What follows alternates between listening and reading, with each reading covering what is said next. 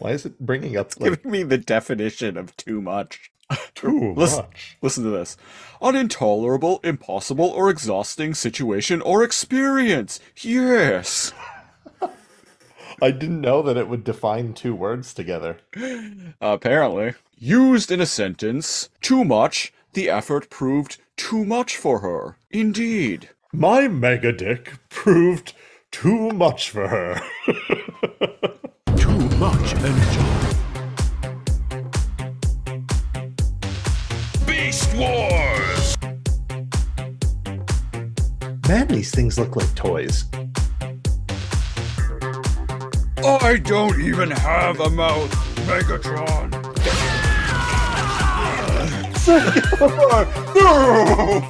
I am transformed. Sigma balls, Gary! Maximal! Maximal! Does that mean transform? Trying is better than nothing, much like this podcast. Oh no! Not that! Ah! Welcome back, listeners, to episode 100 of Too Much Energon. That's right, 100 episodes. One Juicing hundo. up. 100 episodes. That's exactly how much you need to juice up to defeat Megatron on Too Much Energon. Wait, Doubtful. are we talking Megatron, or are we talking Galavar? Are we talking Galvatron? We're talking Galavar. Okay. Come on. You think juiced up Pterosaur can... Sexy pterosaur, if you will. You think sexy Pterosaur could beat OG Megatron? Please. Uh, But then again, the Predacons can be blasted to bits and be put back together. Yep. And much like... Not so with the Autobots and Decepticons. And speaking of blasted to bits and put back together, this intro, Too Much Energon. The podcast where Mr. Siege and NeoCal talk about Beast Wars shit and talk shit about Beast Wars. And on our very special 100th episode, we are finishing off the War for Cybertron Kingdom, Chapter 6. Kingdom. Battle for Robot Planet. Empire. To me, I love it when things come full circle. It's the creative writing student You in me, son of a I think. bitch. I love it when things come full circle. And to me, and this was absolutely 100% not planned, but episode 1 of Too Much Energon obviously was about the first episode of Beast Wars, the first appearance of the beasts of Planet Energon. And episode 100 is about War for Cybertron Kingdom, episode 6, the latest appearance of the beasts of Planet Energon. And to me, that feels really just the stars like aligning perfectly. 99 problems, and Beast Wars ain't one of them. I got Yeah. 99 I got 99 episodes and a beast ain't one. Yeah. Yeah. Oh, Well, just well, you got that I heard you got the clap, good buddy, so rub some calamine lotion on it and crack open a nice ice cold Budweiser. Yeehaw. a lukewarm pack of Lucky. It's been sitting in the back of the truck for 2 weeks. Lucky for the American I was just listeners. going to say, Lucky is like what? What's the equivalent? Lucky is like very like low grade Pabst? Canadian redneck beer. It's fucking terrible. It astonishes me that people drink it. But those Canadian rednecks who like to go out for a rip really like it. I'm surprised in that song "Out for a Rip" he doesn't shout out Lucky. I'm a little surprised too, but that must be more of a West Coast thing. Could be, yeah. Just like more of a West Coast thing, we got West Side versus East Side going on in War for Cybertron Kingdom. But before East Side. we go, and we go throwing up whether you're West Side or East Side, someone's got an addition to the family. Certain siege. Yeah, so I'm going to I'm going to preface this by saying apologies in this episode if you hear me clearing my throat or coughing or whatever. I have a bit of a throat infection right now. Very, and I looked it up. I'm not going to go into what it is, but it's something very obscure and very weird. and it just, which may or may not be related to snorting ground up powdered energon. Sure, yeah.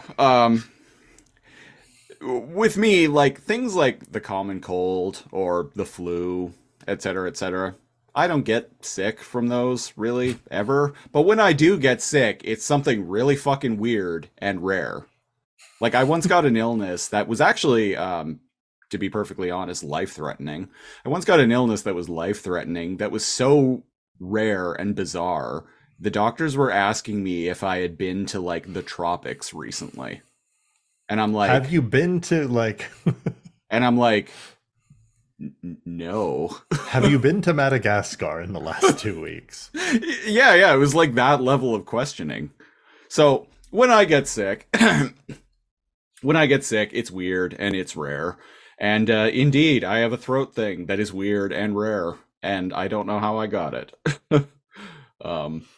But anyway, so nobody yes. does. Nobody does. Not Nobody even will. The doctors. It might be that fucking. Might be Also, from that fucking.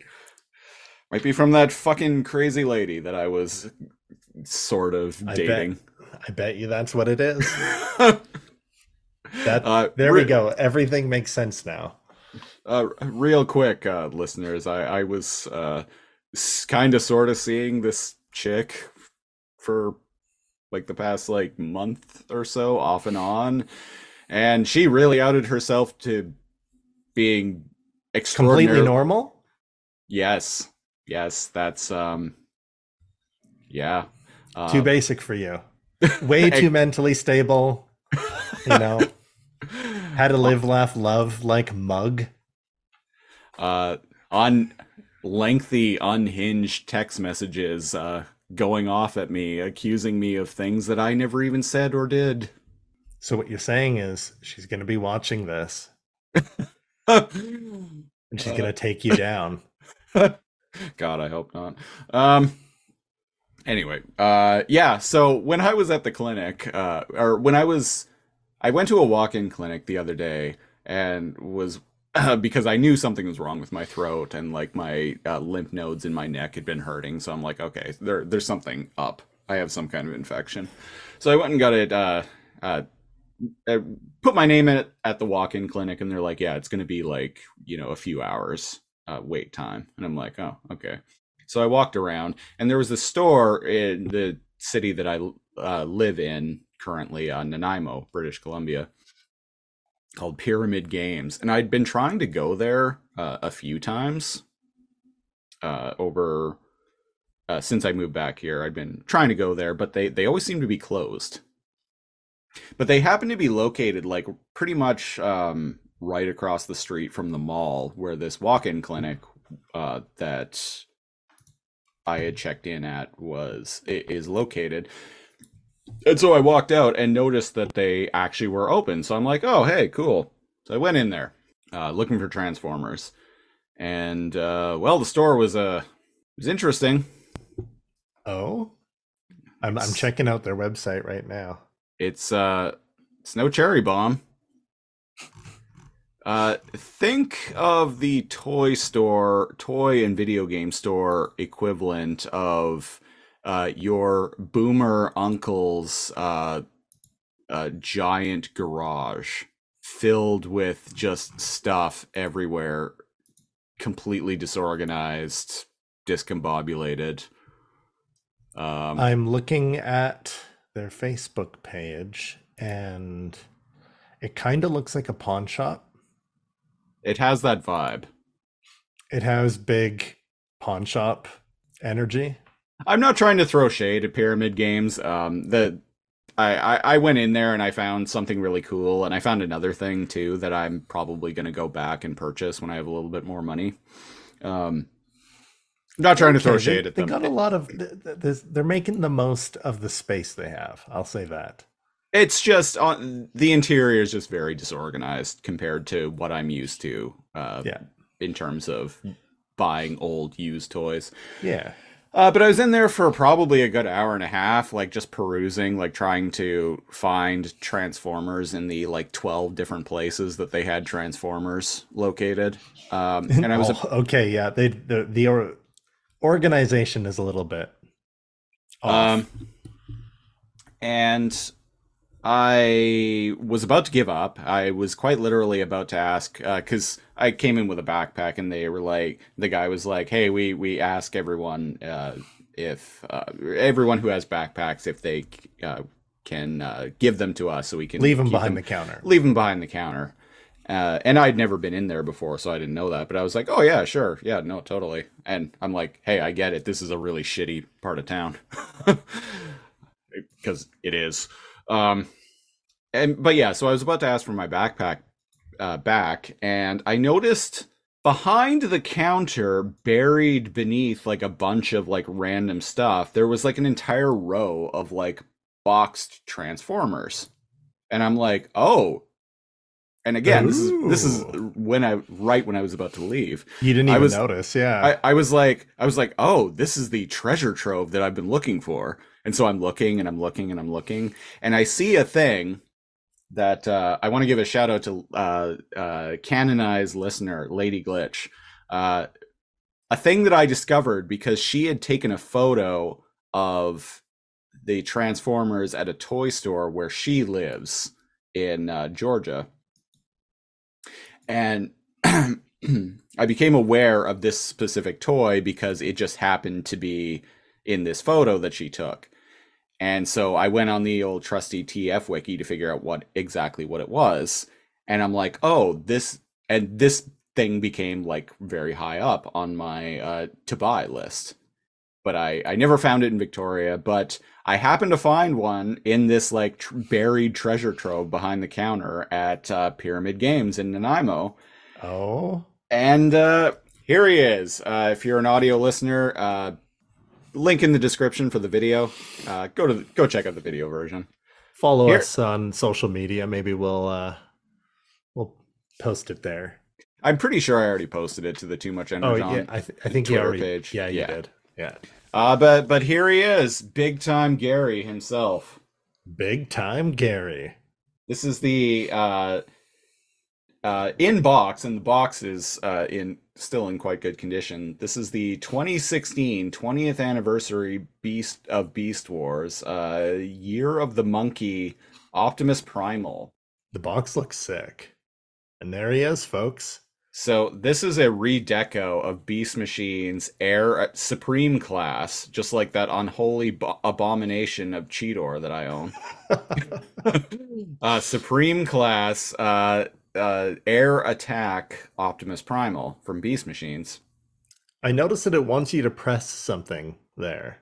The batteries in him are dead, unfortunately. I already tried. Doesn't do anything. Yeah. I was gonna say it's probably needs some juice. Yeah, it's a 6-year-old toy at this point. What is it supposed to make a sound like? I can only hope it's Gary Chalk going, "Ugh!" According to the TF wiki, they actually changed they changed the sound chips, so he says different things than the original version of the toy. In the original version of the toy, I think it was actually our man Gary himself like saying stuff, but I think this version just says generic things like transform and till all are one. So he's redecoed to give him a color scheme reminiscent of G1 Optimus Prime. Mm-hmm. He's got some red and blue, and some black. Wow, not bad. Sweet artwork on the box art is pretty good. Yes. Yeah, so I happened to find this at Pyramid Games, and they actually we negotiated the price. And so did it not do things have stickers with prices on there, or do they just kind of pick something up and go, what do you think? How'd that work? Some of their items in there have price tags on them, but the guy told me, he's like, yeah, the price tags aren't really valid anymore because like what we do now is like we check some websites and we look at like what its current market value is, and then we negotiate from there. And I'm like, yeah, that's cool. And so I was like going to eBay along with the dude, looking this up, like looking up completed listings for like what it was going for, and then we just like kind of bartered a little bit for a price. Okay. Which was kind of fun. I actually like I like haggling. Yeah, me too, which is one of the reasons I like pawn shops. Best I can do is 4 million Deceptibucks cash. And due to inflation, you know, like, I don't know, what is that? A few loonies and a toonie? Enough to go out for a rip. Yeah, $5. And get a double at Timmy's. Remember when like putting $5 of gas in a vehicle was like worth stopping at a gas station? Remember when putting $2 worth of gas was worth stopping at a gas station? Because I certainly do. I was really young, but I remember like people being like, yeah, I'm just gonna stop and put $2 gas in. Yeah. Oh, times times they are a changing. They certainly are. Come gather around people wherever you are. The amount of this is why the beast formers are so tiny and more energy efficient. And Energon prices fucking skyrocketed. In other iterations of the beast formers, but not in the old War for Cybertron trilogy. Different timeline. Yeah. Different timeline results in the same characters being different levels of mass. And excuse me. I was kind of looking forward to like, you know, T-Rex Megatron being like handheld and then being like, oh, aren't these guys cute? But you know what I wanted to see? You know what I wanted to see was Battle David himself, Optimus Prime, going into truck mode, and our man Justin Primal like getting into the driver's seat. Like a Mad Max Fury Road. How fucking hype would that have been? And then like the Predacons get inside Astro Train, right? Yeah. And there's a scene where they're like riding at each other. And the camera's switching back and forth, and it goes to the stick shift, and there's like a little skull that's like rattling. And there's like heavy rock. Terrorsaur is like in the cockpit of Starscream. I live, I die, I live again. And on that note, this is the big one, ladies and gentlemen. This is episode 100 of Too Much Energon, and this week we are talking about War for Cybertron Kingdom, Chapter 6, the final installment. And if you wanted the ultimate crossover that deals with timey-wimey bullshit and almost every single Transformer era, then you've come to the right place, because we got time shenanigans aplenty. And I like how they try to do they try to have an Avengers Endgame moment in this episode, and it kind of falls flat because like half of it is just refractors and seekers. You made the joke before. I was gonna wait till we were at the part, but I was like, wow, look at all the dead friends coming to help us. Too bad like all of them are refractor. And just like the 15 dead seekers that they massacred. The nameless seekers that were just used as fodder. Yeah. And the redecals of what were the ones that died on the Autobot side? The redecals of who are the Autobot redecos? Was it not Red Alert? Not Ironhide. not Sunstreaker, but I always like mix him up. Yeah, but yeah. he's a super common mold. Even in the War for Cybertron trilogy, he was redecoed like so many times. Yeah, exactly. And those are the ones that fall in the background for the Autobots, the refractor of the Autobots, if you will. Yeah. Can't even remember. So if you're a refractor redeco, Sideways, I think. Yeah. Yeah, I think that's his name. Yeah, he's like red. We see him not in this, but in previous episodes of War for Cybertron, we've seen him here on or the there Autobots. get shot. Yeah. Yeah. And so what's happening? What's happening in chapter 6 here? So the Autobots crash in the Ark. They crash land on planet Megatron, Cybertron itself. And weirdly enough, to signify the fact that the planet is dying, we have snow? Because? Snow on this technological planet? You know, like all the snow on Mars and the moon, Yeah. those dead. Snow, a thing that is specifically dependent on moisture in the atmosphere, which is dependent on having oceans, which Cybertron does not have, nor did it ever.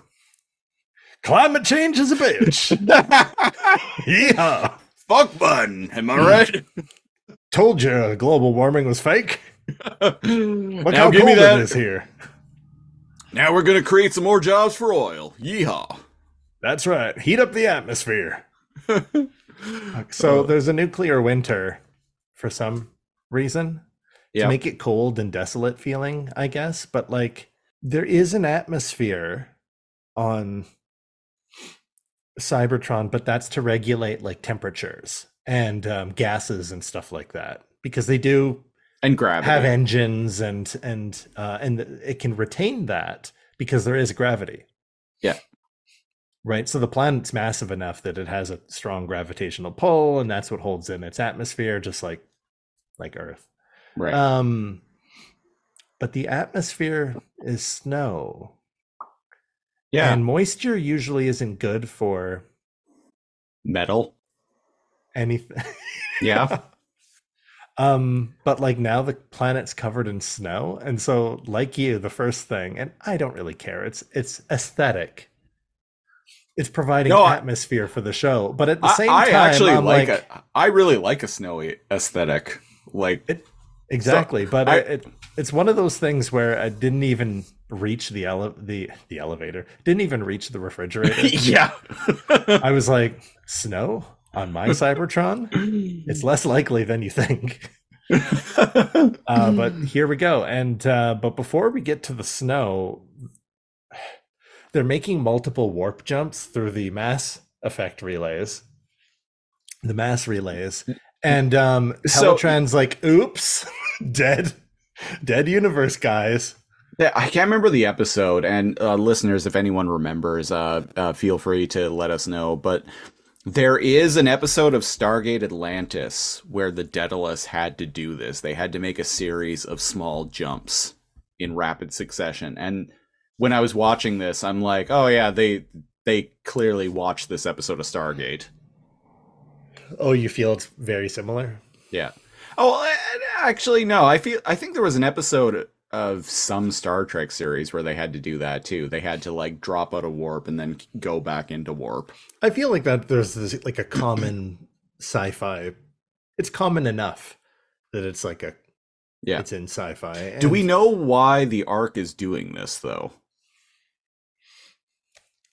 I thought No. the first time it went into the dead universe was an anomaly, right? Because the space bridge was exploded at the same time they were passing through it. So kind of like their destination, like before AOL could connect to the internet, someone picked up the phone. Right. No, and you're in a space in between having warped, but technically having already warped, which put them in the dead universe. This So time you're they're just so you're going in the through- Matrix. You're in the Matrix, and you have picked up the phone, and you have dematerialized into the phone line, and you're doing that POV shot through the through the phone data. cord. through the data as the Matrix code But is then like Agent flying Smith all around pulls you. pulls the landline. out of And the so you're wall. kind of just like chilling there with like Matrix code like surrounding you, being like, whoa, or like in Bill and Ted's Excellent Adventure when they're in the phone. Yeah, I knew exactly what you yeah, meant. when they're in the phone booth, like traveling through time, And the and antennas. they're just all like, whoa, like, And the antennas like sparking and breaking, and they're like, Yeah. "We gotta fix it, man, quickly!" And they give everybody like dude, big there's chew. something wrong with the booth. No way! Yes way! Listeners, I just rewatched Bill and Ted's Excellent Adventure. It's a movie I do go back to, like probably once every couple of years. So I've rewatched it quite a bit. I own it on It's one we Blu-ray. definitely need to do a. I think that should be our commentary next. on. I think that should be our next. There we go. commentary I agree. Totally. I just rewatched it recently. That movie is such a joy, and it is. It's great. And I always forget, like, just how, like, other than one, like, weird, like, homophobic slur that occurs, like, midway through the film, it's shockingly wholesome. It's, For what it it's is? very wholesome. It's surprisingly wholesome. I'm And like, even the slur or whatever, like if you take it as them like joking around, it almost transcends it. So like people that are comfortable with each other or are partners or like whatever or friends or whatever, they'll call each other, like they'll drop the F-bomb, or it'll be like, "Oh, what are you, gay?" It's kind of come full circle. Like calling stuff gay now is kind of like, at least on my Facebook feed. If you're listening to this in it used to conservative be- and you're shocked that most of my friends are LGBTQ plus, I don't know what to tell you. But like now I'm calling sure stuff gay is I'm good. I'm sure conservatives like gave up on this podcast like 90 episodes ago. Yeah, you're not tuning in on level. I was gonna say level 100. Welcome to level 100 of the Matrix. The Oracle has been expecting you. If you're seeing common themes along with the Matrix, that is not an accident. Well, our current format in this podcast where we To eat chips and to live react to the show. if you're wondering what Cal is talking about, go to patreon.com. And if you're wondering / like, lasercomb. the Siege is sick, you get all the answers on the Patreon. Oh fuck, I lost my train of thought there. No, okay, so our current format of Too Much Energon, as it stands now, where we kind of like bullshit for like 20 minutes or so and then talk about whatever we're talking about proper, was a format that we introduced with episode 36. So I feel like very shortly after episode 36 is when the right leaning listeners, the wrong leaning listeners. I'm just gonna come Okay, right, because then we right out started and say being a it. little bit more personal and Yeah. Just gonna come right out and say it. The wrong leaning listeners. I feel like that's when they checked out. Shortly after is when they would have checked out of this show if they had kept up to that point. the thing is, I have so many like right mild like friends and family. I even like align with a lot of things. Siege hates guns. I like guns. Right? One of us is pro-choice. The other one is pro-death. Nobody has kids. No. I made the mistake one time when I was really tired, talking about that, saying I was pro abortion Yeah. instead of Pro death. and I kind of like stuck with that because I got like the most evil kind of like look. In a weird way, I kind of am pro death because I did die. Pro death. I did die by my own hand. That's a truth bomb Wait, right there. folks. Try to figure out what Christopher's secret is. He's died. He's been struck by lightning. He has owned swords in the past, and nobody knows how old he is. And if you look at one of his tattoos, Yeah. Here I am, born to be a king. just saying. What's the oldest picture you can find of Siege? I bet he looks exactly the same.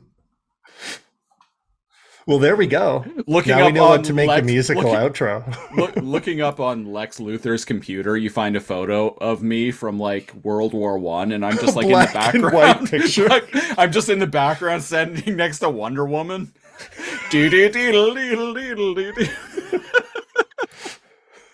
Looking exactly as I do now, just with a less bullshit haircut. This is bullshit haircut.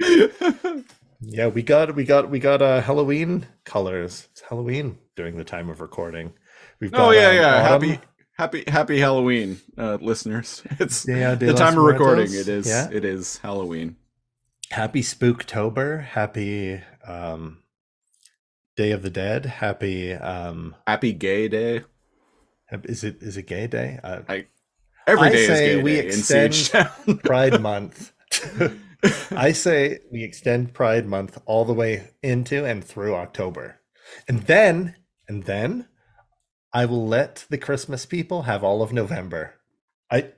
Those are my terms.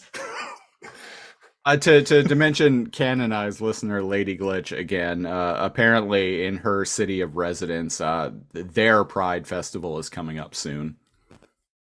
So it works. It's kind of gay season, you know. Huh. Well, I know that in American, lots of different American cities, there are like Chicago has their like Pride Week or Pride time, like in a certain time, like in the fall or like spring or whatever, and it kind of like jumps around to differentiate themselves from different like cities and stuff like that. Right. And listeners, I'm just gonna warn you now. This is episode 100 of Too Much Energon. This is kind of a celebratory episode, so we're gonna veer off. We're off the rails. We're everywhere, folks. We're gonna veer off. We're gonna talk about whatever we want to. Before we move away from the gay, quickly, what is your I posted recently on social media. What is your favorite non-binary candy of choice? What are my choices? Okay, let's see. You've got Smarties, not the American Smarties. Like the Nestle, like UK Smarties. The American Smarties are called Rockets here, right? They're called Rockets. I love Sorry, those things. We call them Rockets. They're like chalky. Like there you go. I know, that can be a non-binary. I know you hate them. I love them though. And in America, they're called Smarties, right? But we have like chocolate. They're like M&Ms here, but they're a big. They're very colorful. Smarties in Canada are like M&Ms, but we also have M&Ms. You've got that like candy tape thing, that sugary like rainbow. I've seen a meme calling it gay bacon. Oh yeah, I know what you're talking about, and it's coated in like thick like grains of sugar. Yeah, exactly. That's what else? What's other non-binary candy? I want to say, and your choice too, any candy technically. The only one I'll say is not non-binary is black licorice. Black licorice. That's non-binary. Or sorry, that is not non-binary. Yeah, black licorice is very very male gendered. That's I feel. I was gonna say exactly. That's very cishet. Take it or hate it or love it. Love it. And for the record, I really like black licorice. I actually have some in my cupboard upstairs. I've never met a single human being that said, "Oh, it's okay."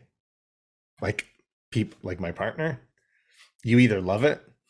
Yeah, you love it or you hate it. I've never met a single human being alive that's like, it's okay.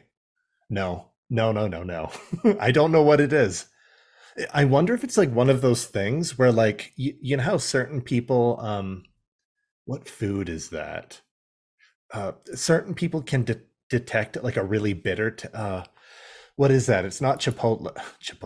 What's that food? Cilantro. Cilantro. Thank you. Yeah. I am like it's a C word. Certain people it tastes like soap.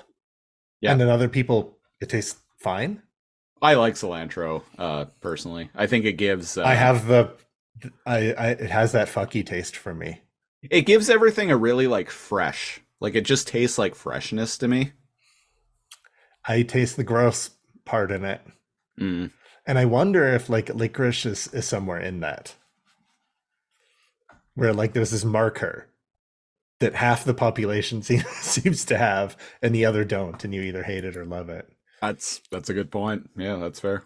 My other question, we didn't determine a non-binary, but we determined a very like a very heteronormative candy. And another one is we have our bags of Halloween candy. What's the one that you trade that you don't really like? And what do you trade it for that you really like? Oh God. I never really liked like Laffy Taffy. Right. It's not the actual taffy or like caramel, like kind of like taffy, but it's that like pink, like brightly colored, like starbursty hard. Insanely chewy. Like no, I never liked that. Good choice. Good choice. I never liked candy corn, which I always thought like hating candy corn was a thing that just everyone did, but much like in the mid 2010s, people suddenly rising up to declare their hatred for pineapple on pizza. I fucking knew you were gonna say that, where it's like out of nowhere, people are like, fruit doesn't belong on pizza. And I'm like, what do you think tomatoes are? Fuck you. You can even put other fruits on pizza. Apple is pretty good on pizza. Pear? Yeah, pear is good on pizza. Goat cheese, mushrooms. Come at me. Yeah, that sounds great to me. Yeah. But anyway, so much like people rising on the internet rising up to condemn pineapple on pizza, I've noticed lately people have been rising up to defend candy corn. And guess what, my friend? I'm one of them. 12 years ago, a friend was like, no, you don't hate candy corn. We're going to a candy shop, like right now, like an actual like candy shop that just has candy, right? And we're going to try different candy corns. And when it's fresh, it's amazing. You'll see. And I'm like, Hey. okay. And I went in and we got the typical like white, orange, yellow, like candy corn. And then another one that was like blue and it was like a light raspberry flavor. And then another one that was something, right? And it was so soft and it was so fucking good. I had realized growing up, it's adults just like putting like unpackaged, like stale, hard as shit candy corn in bags. Okay. And I'm going to bring you fresh fucking candy corn one day. You'll see. And you're going to try it on air. Okay, so when you come up, a bit of a spoiler, listeners, but an upcoming holiday-themed episode of Too Much Energon is going to be centered around the recently released Beast Wars Monopoly game. So when Cal comes up here to record that episode with me, and we might even have some guests on that episode too, you can, I implore you to bring me high quality, not challenge stale accepted candy corn, and I will sample it on air. And this and then spit it out this is public record. I'm saying this on air right now. This is public record. I will, and if I will sample this shit on air, and if Gary as your witness, as Gary is my witness, if I end up liking this candy corn, I will not only eat the candy corn, but I will eat my words as well, good sir. All right, there we go. It'll be a Christmas miracle. Truly will. And a Cybertron miracle with snow. Right, It's going to be a white Christmas. But it's kind of sad. I'm dreaming of a white Cybertron. Just like the one I used to rule. Yes. Cheers. There we go. Hey, last year you remixed a Beast Wars. Oh, yeah, right. I turned a what was it? Twas the Night Before Christmas, and I made it Beast Wars themed. Yeah, I can do that again. White Christmas. We'll do something like that again. Okay, so right away, like to kind of just jump back into this episode.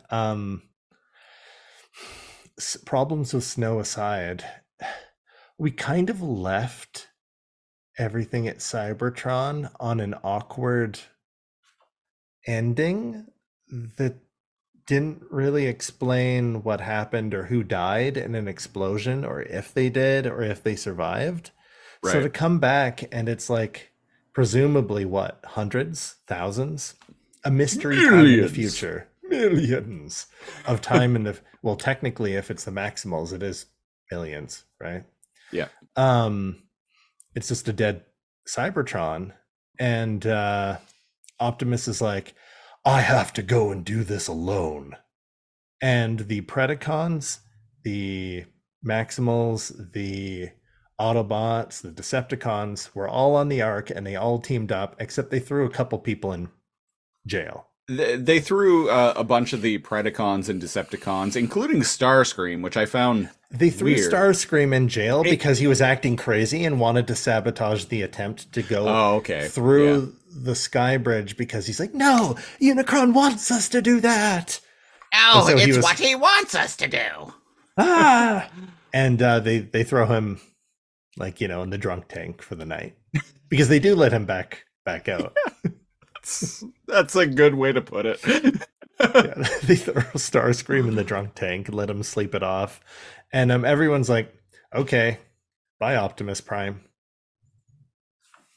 I guess we'll just hang out near the Ark. Yeah. So Optimus Prime is like, or Battle David himself is like, everyone, I caused all of this by taking the Allspark off of Cybertron. I need to take the Allspark and do this alone.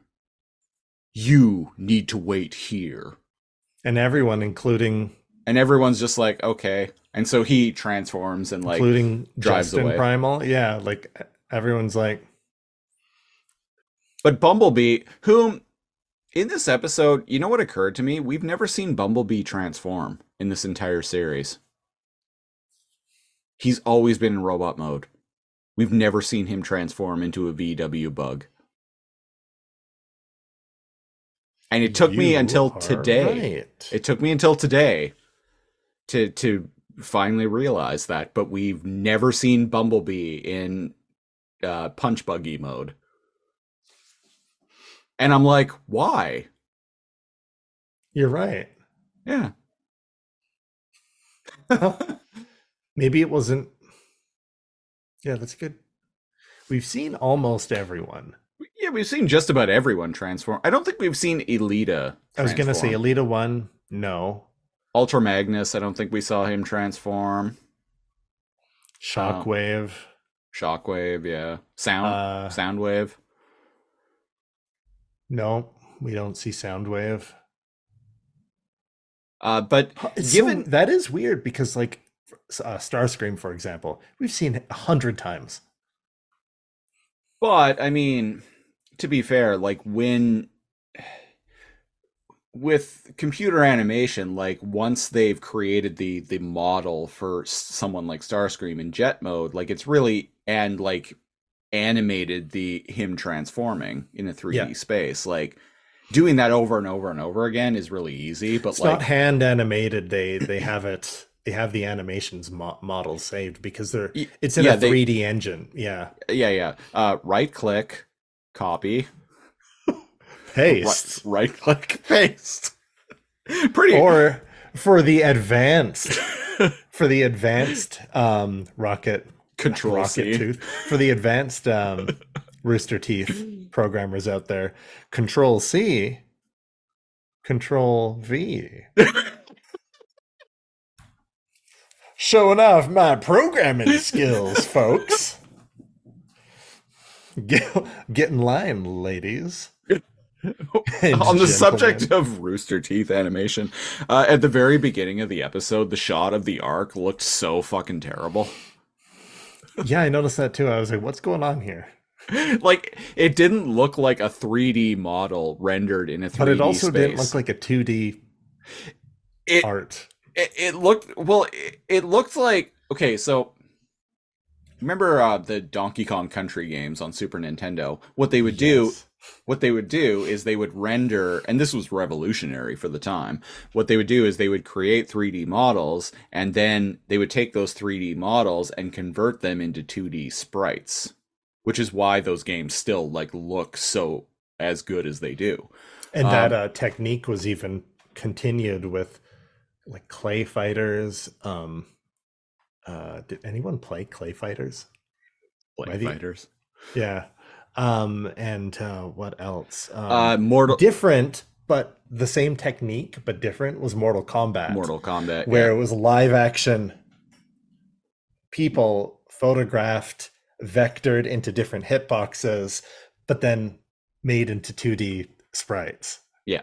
So the Ark here, what it looks like is it looks like a 3D model that has been rendered, but then converted into a 2D like the opposite image. Yeah. It's weird. It kind of looks like that. Yeah, it's weird. I catch little things like that here or there throughout the show, but they don't tend to linger, and I'm always wondering why. Well, and I think the reason why it stood out so much to me here is because, like, it's the opening shot of the episode, and it's like the Ark is like front and center. Like the Ark is like the main character of this particular scene.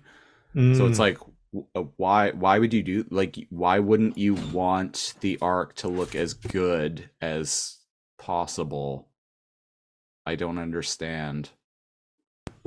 Well, but it's the last episode, and there's a few things I don't understand, but so Bumblebee catches up with Battle David, and he's like, "Hey, so we know, you and I both know that all that stuff that you said back to the Autobots back there was bullshit, dog. It was bullshit, homie." And I actually really like this moment because Battle David he was like, I didn't want to say it in front of the others, but Cybertron's dead, and it's my fault. Like, I took this is all because of me. Like, I royally fucked everything up, and I don't know how to fix. I don't know if I can fix it. And Bumblebee is like, well, yeah, but you're still trying, and we like you, so we're supporting you in trying to do better. And also, what other option? Yeah. What other options do we got? Bumblebee mentions that the Alpha Trion protocols may be gone, but like they still chose him to kind of be the voice of reason to Battle David, basically. And if Alpha Trion believes in him, then he's going to believe in himself too. And yeah. I liked that scene. I really liked this moment. Bumblebee's words like stumble, and Optimus is like, what is it? And he's like, nothing. Don't look over there. Let's walk. Don't look over in the direction that the Matrix is shining a beam of like a flashlight toward for some random reason. It's like how in some open world games there's like a spell or like a marker on the compass that tell you where the objective is. Yeah, that's what the Matrix of Leadership does. It shoots a beam telling him where to go. But it's weird because in the episode no one acknowledges it. It's almost like they don't see it. Yeah. But then some allergens here, don't mind me. But then why is it there? It's just I wouldn't even say it adds anything. No, it doesn't. It actually, It's just this all awkward beam shooting through the mist. it adds confusion. And indeed, this is kind of like the creme de la Cybertron episode, where a lot of ideas are just kind of shoved into one episode. Right. And there's good and there's bad good from and that. here we have more good, in my opinion, because what Bumblebee doesn't want David to go and see is the body of Elita 1. Conveniently placed, not covered in snow. Conveniently so that was a thought that I had too. The whole buildings are covered in snow. But the Elita, only visible Elita, thing sticking out of the snow right here is... So I'm gonna headcanon a little bit that the Matrix itself wanted Optimus to find her. To feel extra bad. To feel extra bad. Yeah. Yeah, actually, let's go with that. That's why the beam was shooting. Sure. But so he finds her corpse and he laments about her passing. I actually teared up in this moment, not gonna lie. But then again, I'm admittedly a big ol' softy. Softy. There must have been parts of this show where I'm man enough that I admit when something gets me a little when there's something in my eye here or there. But I was just like, it felt, maybe I should have watched. It depends on the mood I was in, maybe, but it kind of felt shoehorned into the plot, because I never really felt any I didn't feel like Cybertron and the events that happened on it were resolved. Remember, there was an explosion at Madison Square Garden. Yeah. Did Shockwave die? And the others were running, but they were shot and they were caught by Seekers or just Decepticons that were also cloaked. But then the bombs went off and then everyone kind of blew up, or did they? That was a weird place to end it for me, and it didn't feel like that storyline was completed. If it had just flat out showed them dead, yeah, I'm fine with not being told and with it being implied, but I was kind of expecting that to pick up a little bit, or to show us who died, who didn't, how they tried to survive. But instead, Shockwave just kind of is this evil villain with no end game. And then everything blows up.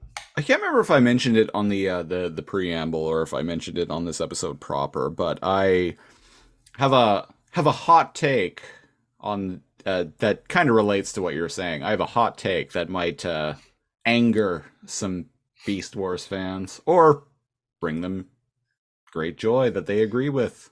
No, you mentioned that you had it, but you didn't mention what the hot take was. Is it waiting for later in the episode, or is it now? Later in the episode, I'll just talk about it now. I think this show would have been better if they hadn't bothered with any of the Beast Wars characters stuff. The Beast Wars characters are the least interesting thing about this series, and they detract from the overall plot. This episode brings Optimus Prime and Megatron stories full circle and brings them to a close. But and then that's the Beast Formers are just there. They're just there, and this story is really about Prime and Megatron and Cybertron. Yes. And I'm fine with it leaving that and coming back. And even in this episode, that's the most interesting stuff, is the character work going on with Optimus and Megatron.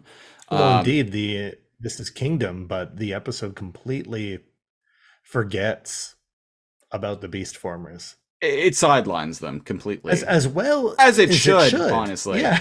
And I feel focus, even bringing the Beast Wars characters into this installment of the War for Cybertron trilogy, it's wasted airtime. It detracts from the overall story. As something that we've coined before. Yeah, it's muddied the waters too, because I feel like it's fans of Beast Wars aren't going to be happy with like them being tacked on to the story, because they don't have their own story. They're tacked on to the story and being like, Beast Wars, But you like Beast Wars, right? We're gonna give you versions of these characters that you love that you're gonna hate, and we're not really gonna do anything interesting. They're just gonna be like 30 seconds here and there. Yeah. And the thing is, it's not that any of it is completely unlikable, but they don't have their own story. Yeah. Like I said in the last episode, you said it before, kind of should have had its own 6-episode run. Or nothing. It should have had its own or nothing. They should have had their own. They should have done like, and I've said this before, but they should have done the Netflix Marvel show thing, the Defenders show. Give them their own series, and then bring them into a crossover. So it's like, have the War for Cybertron trilogy with the G1 Transformers, but also have like a new Beast Wars series. Yeah, and have with these characters. War for Planet Energon. War for Energon. Whatever. Have something that's separate, because again, I think Rise of the Beasts. Rise of the I think the animation studio, the voice acting, and how it looks is the best Transformers has ever been. And this is something, when I was at work the other day, this is something that I was thinking about. Because yes, ladies and gentlemen, I do think about the stuff that we podcast. What a fucking nerd. I think about the podcasts and the stuff that we do, like in my day-to-day life. I was thinking about this at work the other day, and I was reflecting on the scene on the bridge of the Nemesis with Justin Primal and Galavar fighting, and like actually, like for the first time, like actually feeling like real like enemies and having like a really good back and forth. And there's a banter, but it's only 20 seconds. And here's the thing, like we make fun of it is you, yes, Lord Megatron. Like I could have gotten used to like that. I could have gotten used to that version of Megatron given time. Like if it, even with that voice and not like, the Maximals, yes. I could have got that voice, but without being being a lapdog to OG. But without him being a complete sim. But just with that voice and like I could have gotten used to that.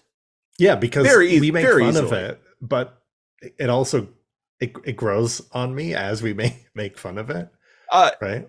Like if I had an entire series of that character with that voice having like back and forths, like that scene on the bridge of the Nemesis with him and Justin Primal fighting. It'd be fine.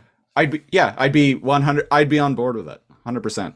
Yeah, absolutely. And the same thing, I understand that they wanted to possibly bring everything full circle, and it was canceled after this, so there's nothing following, but like it was too much Transformers. It was too much time shenanigans, and it was too much crossover. It didn't need Planet Energon. No, it didn't. Like who's the surviving multi-headed Theseus nuts. She kind of she got away, didn't she? Remember, it showed her like sulking off into the shadows. Yeah, that was never resolved. Much like many things in the show. Resolved that. They could have ran into them again. And who's the one that took over the ship like a badass? Was that Mirage? Who died? Cog. Oh, right. Yeah, Cog single-handedly fucking... Rip in peace, Cog. Yeah, rip in peace, Cog. And rip in peace, like... Sorry if your name's Infractor number, like, 27B. But... Yeah, Cog wasn't even amongst the like spirit transformers that appear to like save the day. Thank you. I was gonna say, Cog's not Cog? Up there, is he? Justice for Cog, goddammit. Justice for Cog. There's infractors Primus, up there. damn it.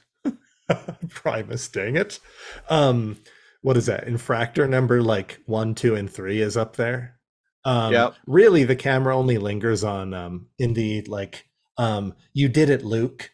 We're here, like the other members. I wanted to see Dinobot up there too. Yeah, that's weird that he wasn't there. It was just I wanted to see Cog, Dinobot, Alita, my boy Magnus. Who was there, yeah. Yeah, and right, those two are there. Well, okay.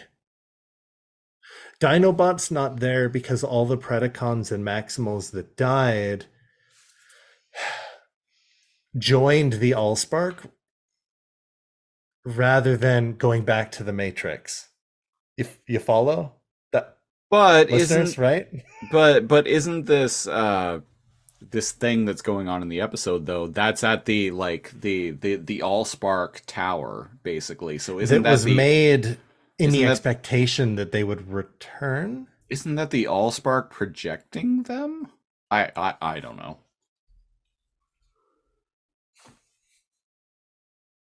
No, it's their actual spirit. Because before, okay. in the tower on planet Energon, that was the Allspark projecting them. And projecting Alita. And he's like, I know you're not real, but... Right? Like, that wasn't actually... But you had said it was. No, I think that was the version of Elita that Battle David fought or whatever, or encountered outside of the Tower of Forgotten Allsparky. memories. The Tower of Babel. There we go. That was just a projection from the Allspark, but when he was actually inside the chamber, he has like a heart-to-heart conversation with Elita 1. And she calls him Orion. Right. Yeah, I feel like that was her actual spirit. And indeed, we find out in this episode that she is indeed dead. And that makes sense why he saw her, because she's dead. Yeah. And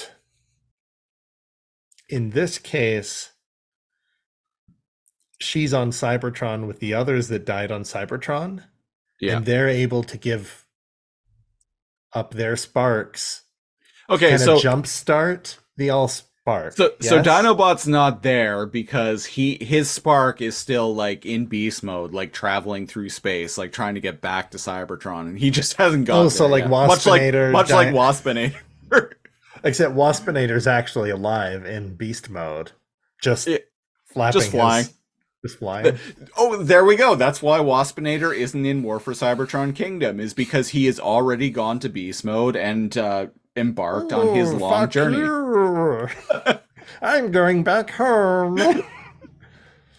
So, which also means he beat everyone else here, got to experience Beast Machines Megatron, was already thrust. That series ended. They all died. Nuclear winter happened, and then everyone else arrived. Yes. Got it, folks. The timeline is the timeline's complete. So so I'm making fun. Anybody that's like listened, I like time hijinks when it's done right. And I don't know if it's done right. I don't know what Siege thinks, but there's so much shit packed into War for Cybertron Kingdom. Time travel stuff is really fun when it's done in the vein, like the way Back to the Future does it, or like precisely, and it has Star Trek story, does it, and it has one story to tell. When it becomes convoluted and you're like actually confused about like what's going on because the timeline is so muddied, that's when it becomes a problem. And indeed, it's kind of a problem here because I have no idea when the fuck I don't even know what's going on anymore, timeline wise in this show. So Beast Machines never happened canonically. Yep. But Rip in Galavar Rip in peace, Vision Quest, Gary. May you and the Oracle find solace in, I don't know, like the May you and the green Oracle goop of the fucking core. May you and the Oracle find solace in the seeds of the future, buried in the past. There we go. That's a good subtitle. Or for Cybertron Kingdom. May the seeds of the future stay buried in the past. That's how I feel. Battle for planet Energon. Seeds of the future remain buried in the past. 2. 2, not the number 2. TOO. 2. Nemesis Boogaloo. And indeed, okay, so we're in the future. Okay, so my headcanon, Teletran had to jump through the dead universe to bring them, like, it's like Doctor Strange holding up his finger, being like, there's one way, like, you're not going to like it. A lot of people are going to be dead, but this is the one alternate timeline where we can possibly beat Unicron and save Cybertron. Things got a little out of hand. Exactly. And so Teletran... I love that second Doctor Strange movie. I know it got a very mixed reception, but I really like it. And I think they jumped into the dead universe to bring them here. Now, unfortunately, they're all aware of Galavar and Nemesis Prime, which both exist at the same time. Yeah, so here, like, take it away. So Battle David and Bumblebee go and they find the Tower of Babel, and there's a big moat around it, essentially. Big old moat. And Bumblebee, because I don't know, he's an archaeologist, is like, this is recent. And Battle David is like, Bumblebee, you idiot, this tower is like at least hundreds of years old. And he's like, no, homie, I was talking about the giant fucking canyon in the ground here. Yeah, so the moat, like, there's only someone like you could only have someone the power as powerful as you could have done this. And I'm like, since like, when? Right? I'm like, what about Omega Supreme with fries? What happened to the what are those guys called? The big fuckers that kind of do nothing. The Titan class. The Titan class. The Guardians. Is that what they call them? The Guardians of Cybertron or whatever. Omega Supreme. The $200 figures, ladies and gentlemen. Too much money. Yeah. That too much for a character me. That's on the show for 20 seconds. I like actually. That's why the Ark transformed. Yeah. To sell a $200 toy. Come at me. And no other reason. So Bumblebee comes up with like, only you could have done this, Prime. And I'm like, I've never seen him make a Grand Canyon. So what the fuck? Since when does his axe swings become so mighty? Like he's like a demigod? And he's creating fissures? He's parting like he's the water? fucking like Thor with Mjolnir and Stormbringer? Like creating fissures in the earth? What? No. It's weird. It's weird. It was dumb, and he's thought like, of it right away. If I'm the only one that could have made this, then that means... And out of the mist and the snow walks out as AC/DC plays. I love how we had the same thought. And the same song too. And like literally the same song. We've been doing this a long time, folks. Back in black, I hit the sack. Yes. It's been so long, I am glad to be back indeed. Prime. Nemesis. And then Jill Valentine is like, "Oh shit!" with the rocket launcher. Jill Valentine is Stars. Stars. Every time they kept saying Nemesis, that's all I was thinking of was fucking Resident Evil 3. Resident Evil's made such a weird comeback too. Resident Evil has another chapter in one of the games I play, Dead by Daylight. Yeah. Weird. Capcom's really not comeback. It never really went away. It didn't go away. I say this as like a it's Resident out Evil there fan. more. It feels like it's out there more, and it's succeeding more. I think it all started with Resident when they started Evil 7. remaking Resident Evil 7. Oh, 7. That one, when they changed it up to like first person and went kind of back to basics with like traditional, like very like PT inspired horror and horror like inspired by like the original game. Good point. And not only that very PT inspired, like because people got like cock blocked on PT. Yeah. Us, for example. Fuck, we played PT in like 2018. Yeah.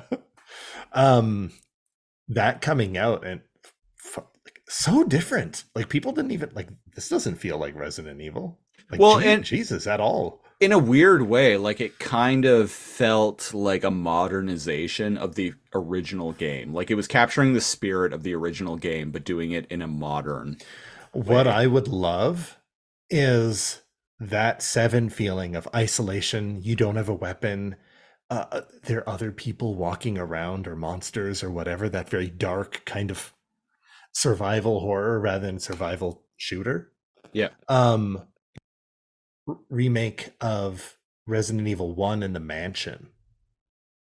Yeah, but instead of being Stars members with fucking huge biceps, not afraid of anything, like punching maybe boulders. Mash the B button to punch boulder. Punching boulders out of the way, kind of like a press X to retelling.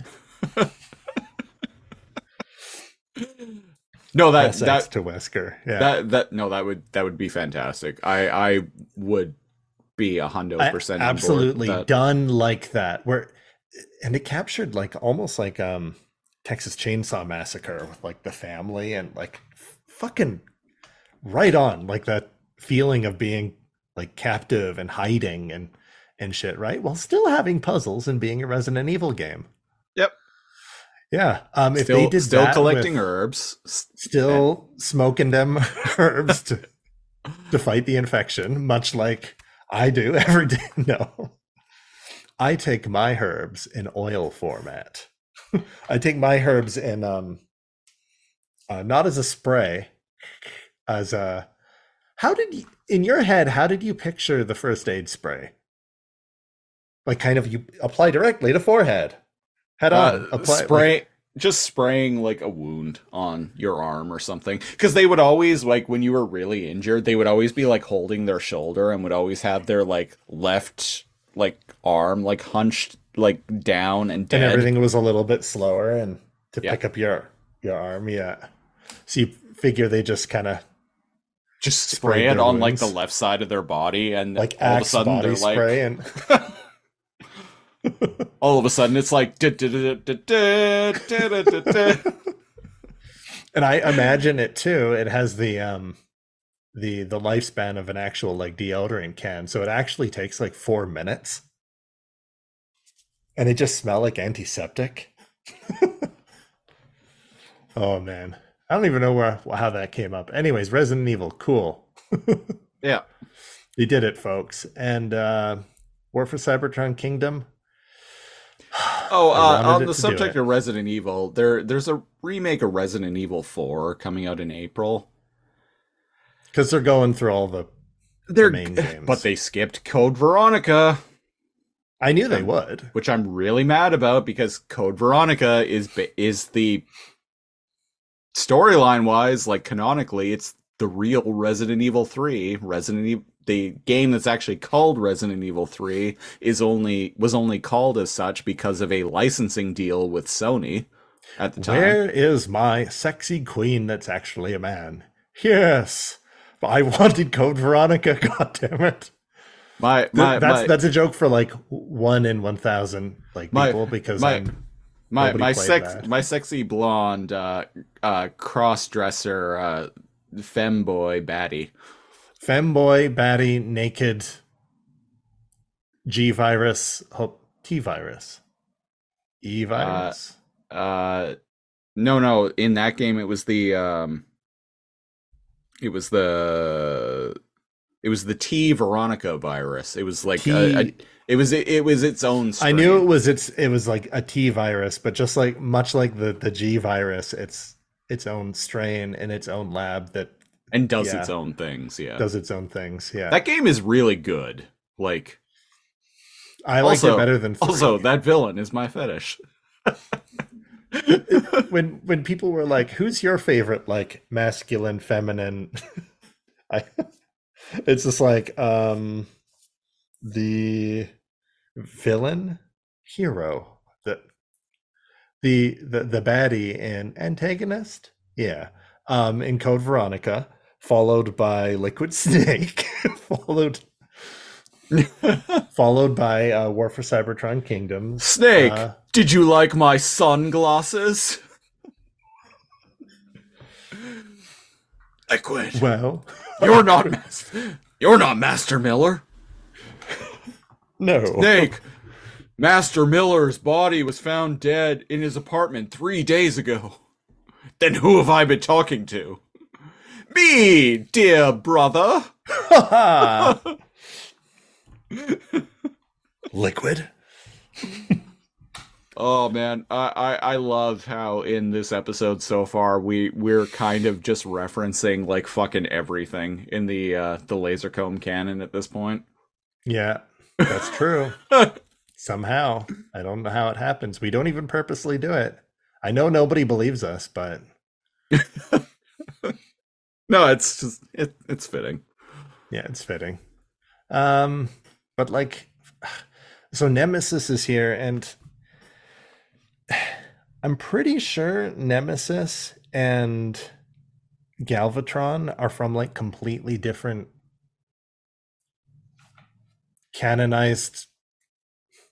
completely different storylines of fiction.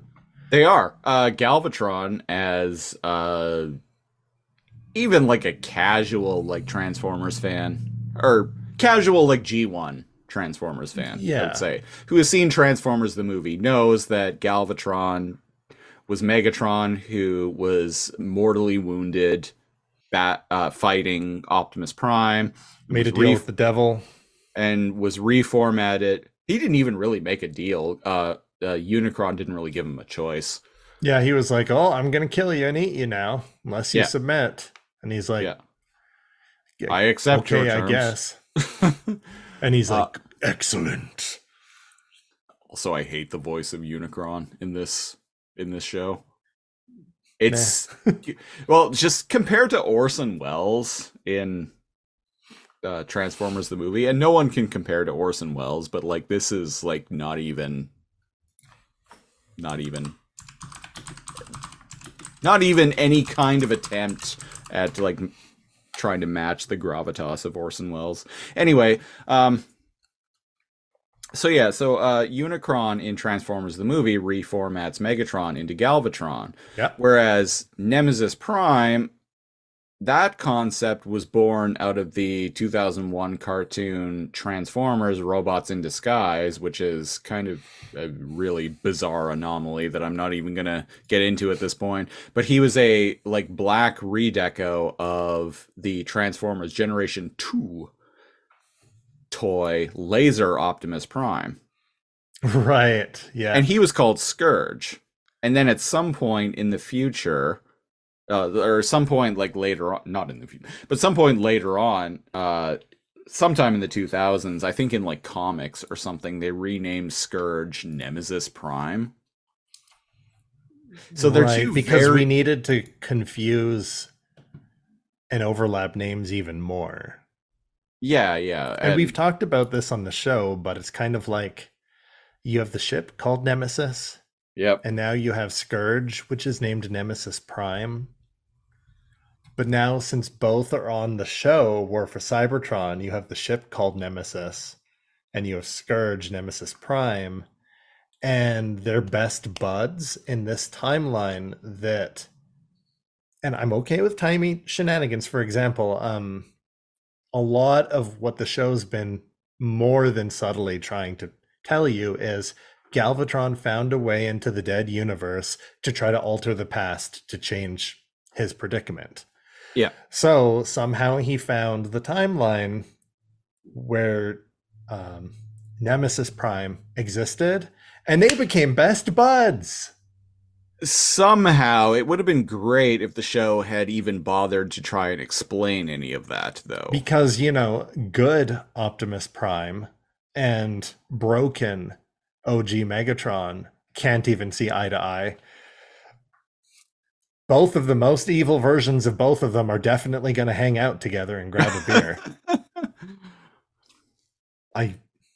But I guess they're unified in their hatred of Unicron, which also makes, which is also questionable because have you reached the refrigerator yet, Cal? No.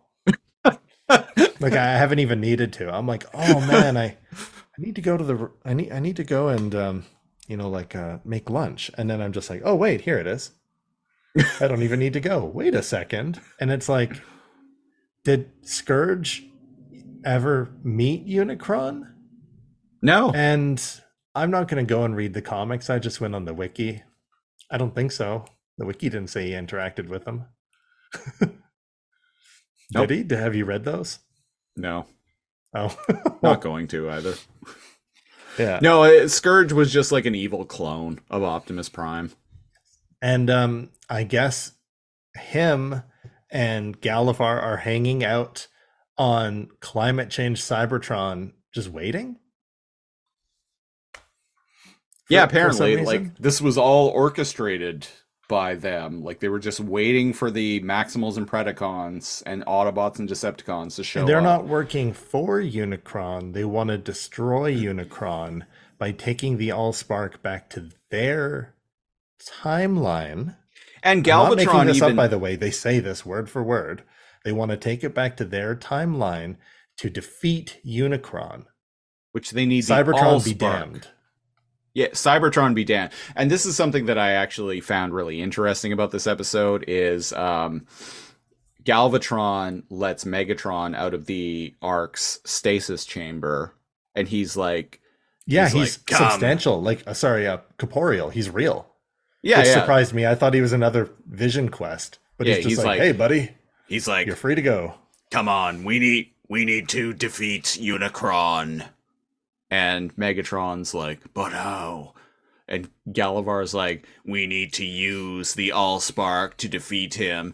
And Megatron is like, but wait, we need the Allspark to restore Cybertron. And Galvatron is like, Cybertron be damned.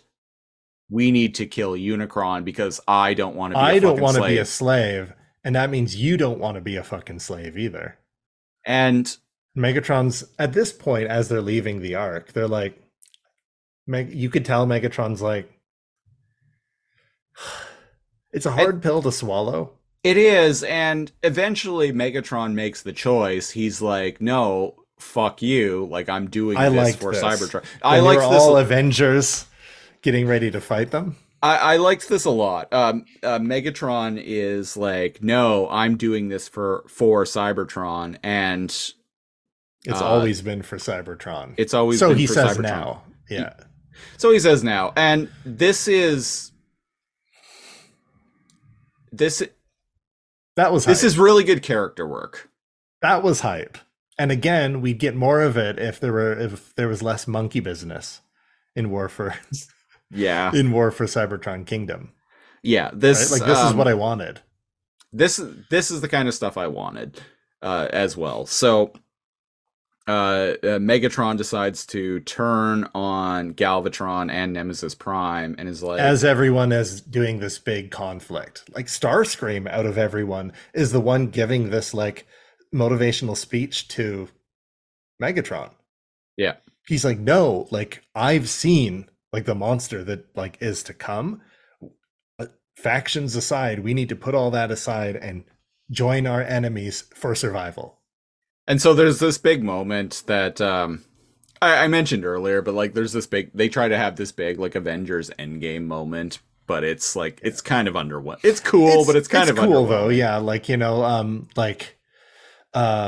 so we have like try to pounce on like Galvatron, and Galvatron's so we gonna have this, blast. We have this moment where like Starscream and like Black Arachnia and like the Maximals and Predacons and Galavar is there standing in the background, and like he had nothing to say. The music is like do do do do do do do do do, and Starscream is like Transformers, transform.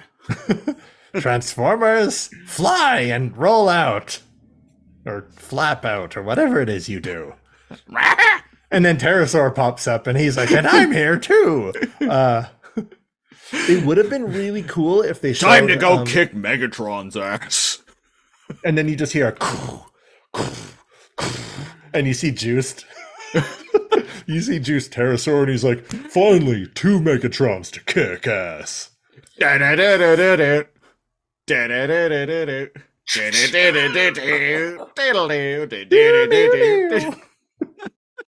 And Back in Black picks up its like second chord, but harder. As we're making this better than it actually is. As we often do, we're making this more hype than it actually is. Juiced Pterosaur isn't there. You know what would have been cool if the guys we didn't get on the show made an appearance in that like golden like Jedis surrounding like the Babel, the right. Tower of Babel. It would have been cool to see like Terrace. I understand it would be making another model and Pterosaur, more money. Scorponok, depth charge, like no, quick strike. No, maybe Silverbolt. Not Silver. He was weird. He was a turkey vulture in Beast Machines. Yeah. Like, weird choice. People aren't like, you know what people think of when it comes to like the opposite of noble paladin? Turkey vulture. He's fallen far from grace. I mean, is that gonna sell? He was a fucking ugly bird. Yeah, it was a fucking ugly bird. Even Black Arachnia was like, ugh. I can get used to this, Cheetor looking pretty fine lately. Maybe you should hit the gym there, honey. And maybe put this bag over here. There we go. Tell you what, I'll stay in spider form if you stay in robot. I liked his robot form in that show. It was his beast mode that was ungodly looking. Both were off for me, but they're not here. Mercifully, they are. They've been spared. Here. Yeah. And what ends up happening, I guess, is that their combined might cannot beat Nemesis Prime and Galvatron. And there's a little scene before that where like Nemesis Prime is like beating the shit out of Optimus, and he's like, "Where is she? Where's Rachel?" And like, do you like kicking him around in the snow? Like, you can't lie to me. I'm like you, but evil. And he's like, I don't have it, Dad. I'm not your dad. And indeed, he doesn't have it. Bumblebee's like, and why are you paying child support, Nemesis? Shut up. We've gotten pretty good at doing certain caricatures of them. I think we're pretty good at some of the characters. And Bumblebee's all like, "Open, damn you, open!" And I'm like, "This again?" Just like beating their fist on the spire, on the side of a wall. This again? And he's like, "Please, aren't I worthy?" And then after a few scenes of like that, there's like a laser that like lets him in. And I'm like, They used that trope twice now. Like, Yeah. why not a bunch of traps or something? So he takes the Allspark. He does get in, and he takes the Allspark into the center of the Tower of Babel, and he puts it on this like console that it's, I guess, meant to rest on, and the D12 like breaks apart of some kind. Yeah, the D12 breaks apart, and there's this like sphere in the middle of it, and it kind of just like plops down, clunk, and it turns Clunk. into a dull gray like spherical piece of metal. and he's with no like, "Oh shit!" energon. With no energon, he's like, "Oh shit! I'm too late. Oh no! Damn what am I gonna do you!" now?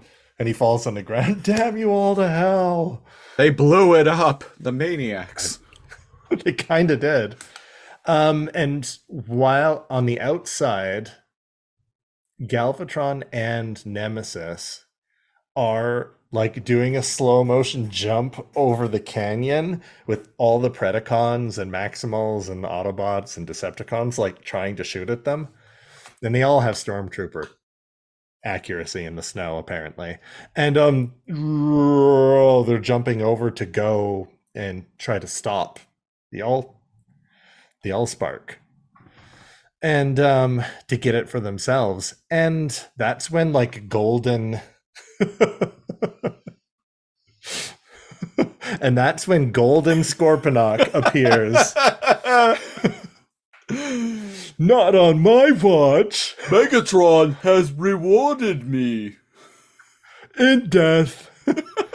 I lived in death as I did in life.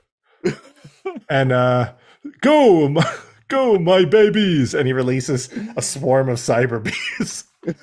Again, we're rewriting a better episode here. No, Alita and like Magnus, Ultra Magnus, like put out their hands and make like a gold barrier that stargates them, that warps them away. Right? Yes? And I'm like, oh, so okay, if you introduce a new plot element to resolve a conflict and then don't answer, what this show's so bad for that lately, right? Like, why are here? You've been waiting for. So there's a Golden Alita one. By the way, anybody listening that like missed it, Siege has Pleasant surprise. Siege has one of those like easy buttons, Yeah. but it actually has David K's He sells them on his personal website. yeah, and Where it's is my signed. rubber ducky? That one in particular is, I feel like that's a fan. That's him being a fan of his own character.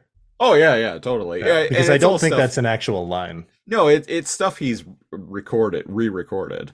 Like Yeah. it's all new recordings. Yeah, and he hand signs them all. Yeah, cool. And well, that's It's a good way episode to- 100 of Too Much Energon, folks. I'm bringing in everything I can from the history of TME. Yeah, and then Big Convoy shows up. Ain't nothing on earth that can stop a convoy. And fuck, You still haven't opened that yet, have you? no, I have not. Should I? I'm just saying, if you were gonna do it, this would be a good time. And the question is, do I leave Big Convoy in? I'm so jelly of that figure. You are jelly of it. Would you have opened it? For episode 100 of TME, maybe. I'm not one of those people that's like, oh, I want it to retain its box value and blah blah blah. But I mean, Bit I do have unreal. old Beast Wars figures hanging on my wall that I could open for the show. that is true. Maybe maybe we'll have a special segment when we're done going through a rip here. So, anyways, what was I bitching about? Talk about Beast Wars shit. Talk shit about Beast Wars. Oh right, teleported. The ghosts of Cybertron teleport Galavar and Nemesis Prime away. Oh, Galvatron, not Galavar. Galvatron away. That's One convenient. of them is a slave of Unicron, and another one of them lives in a dumpster. Yes. Until the day I can steal the gold disc. Geez, I don't. So they're gone, I guess. Now I have a problem with that. One, it introduces that like ghosts. I thought they just Elite, the ghost of Elita 1 just disintegrated them. No, because they show up. Oh, right, later. they show up again at the end of the episode. But Unicron is like, once again, I have saved your lives. Or something like that. Once again. Yeah, I guess they were disintegrated. And he goes to like reformat them as the episode ends, and we never get any resolution to this because that's Netflix... kind of cool. I'm okay with that. I'm not okay with the ghosts of Cybertron, like Elita 1, just killing Nemesis and Galvatron, because it robs the Avengers of any glory or vengeance. Well, it's a Deus Ex Machina. We have That's these exactly what it is. Yeah. We have these like Omega level threats that our heroes can't deal with. So all of a sudden, the ghosts of Cybertron's past show up and literally wave their hand. She literally waves her hand to like fade them out of existence. 10 seconds. You have a better way to resolve them losing. Boom, here's mine. Only Megatron and Prime are left standing, and they team up.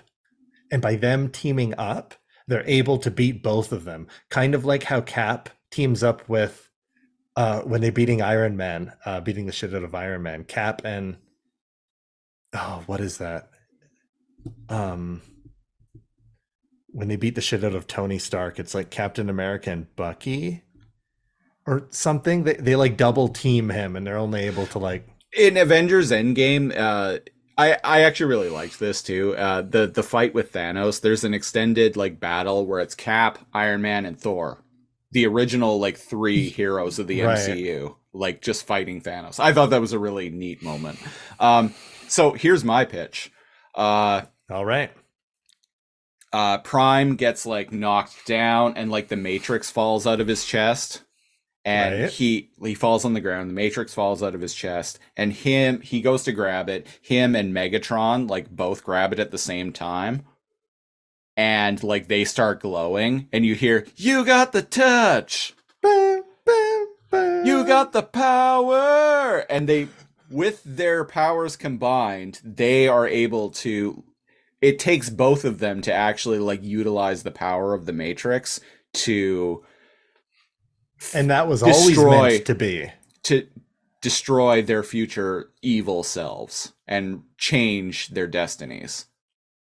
It was never meant for one. It was always meant for both of them the whole time. And because they're kind of two sides of the same coin, this is like really like bringing that full circle, being like they are intrinsically linked, and only together... Cybertron needs them. Yeah. Cybertron needs both of them, and only them working together can they resolve the planet's problem. See, I feel like right there, I just wrote a better ending to the show. After all is said and done.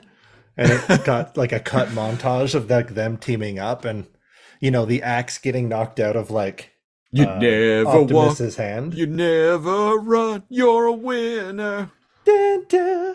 But then like Megatron catches the axe and he's like, Prime, and he throws it back to him just in time as he's jumping up and smacking him. That'd be great.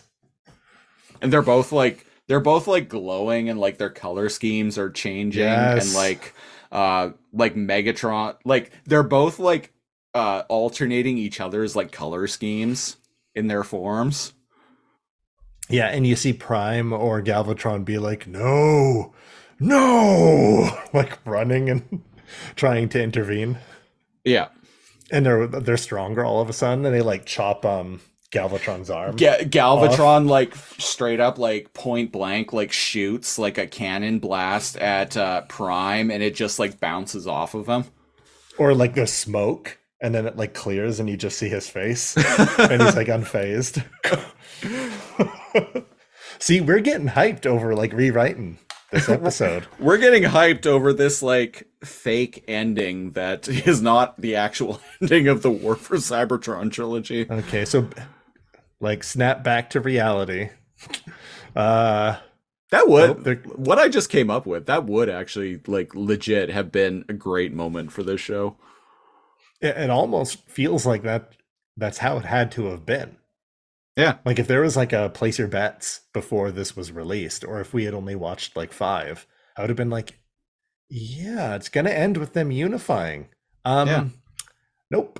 The resolution is the Allspark kick Cybertron back into gear. It's like the end of Total Recall, and the atmosphere returns so quickly that Arnold Schwarzenegger and that other lady are able to like breathe again. The skies turn blue. Megatron's eyes are like popping out of his skull. And they start to like recede, and their neck veins like start to like calm down as like they start to breathe again. Yeah. And it's a little, there's a weird reference. Total Recall. And then Alita, the ghost of Alita's One's like, I've always loved you. Fuck, that's so corny. We didn't need that. I've always loved you, Orion.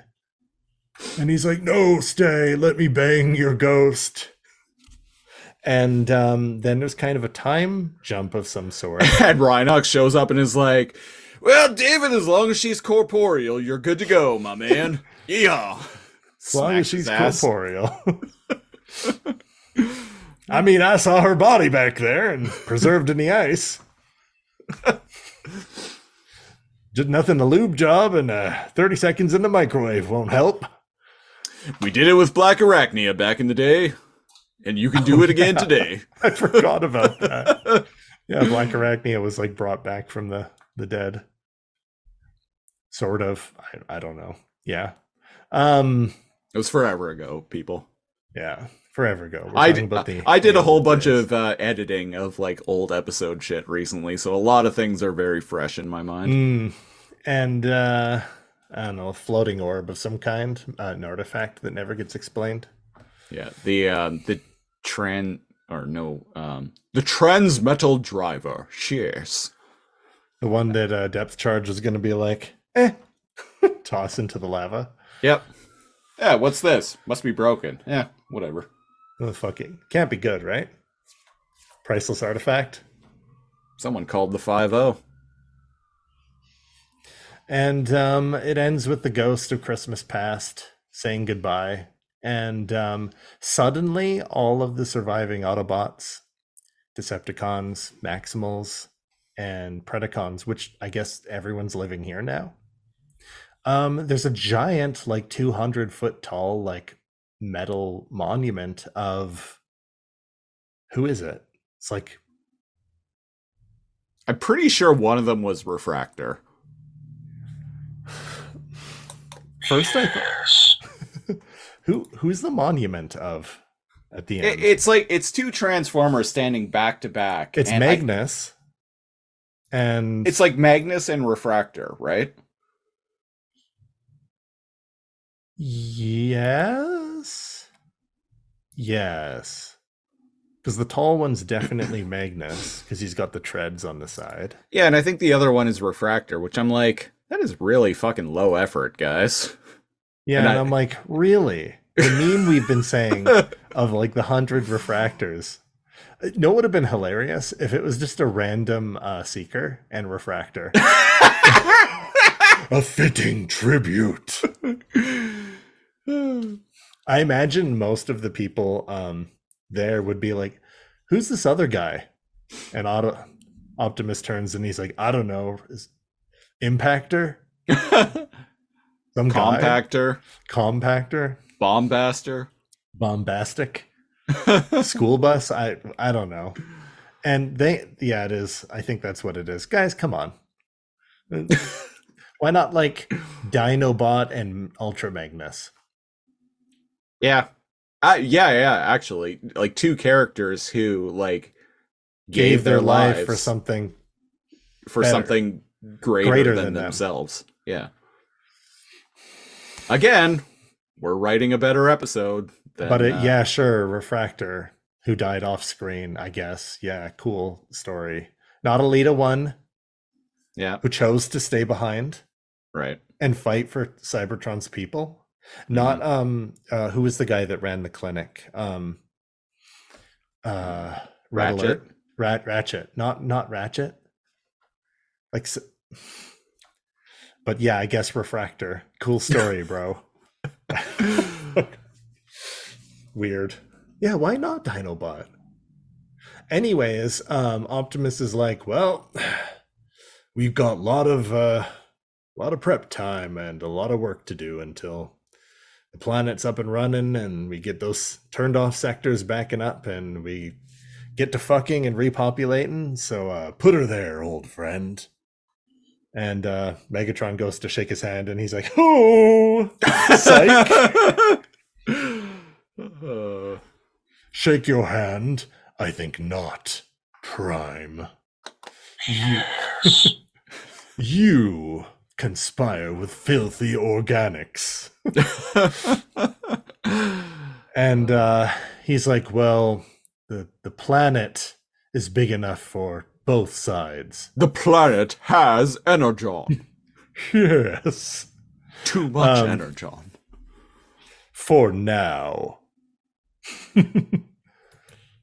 Create alternatives based on the most powerful local creatures. Yes. That was in the you put that in that medley, that mesh, and I was like, fuck, it's worse than I remember. but also better than Galavar in this show. Shout out to you, random unlisted voice actor. Guy who was probably just on the dev team. I'm not even joking. Like, it was probably just a dude who was like one of the coders or something. Who they was were like, all doing impressions, and he had the best one. Yes, the planet has energon. Too much energon. So it ends with Starscream turning to Black Arachnia because I guess they're best friends now. Even though she threw him in a stasis jail at the beginning of the episode. And they've both turned on each other like multiple times. But they're both going with the Predacons and the Decepticons. And I'm like, why are the teams divided again all of a sudden, arbitrarily? Because they bad. And they good. Bad. These good. But also, Black Arachnia canonically joined the Maximals, and Starscream and Black Arachnia were the first ones to join the Autobots in this canon, in this timeline. So what, they just decided to go back? Yep. Like they were traitors, remember? Mm-hmm. Like, did they? Well, you see, Starscream, as is with every other timeline, I believe in forgetting and forgiving. Like, man, this guy's got like 10 lives with, like, he's got like 9 lives with Megatron.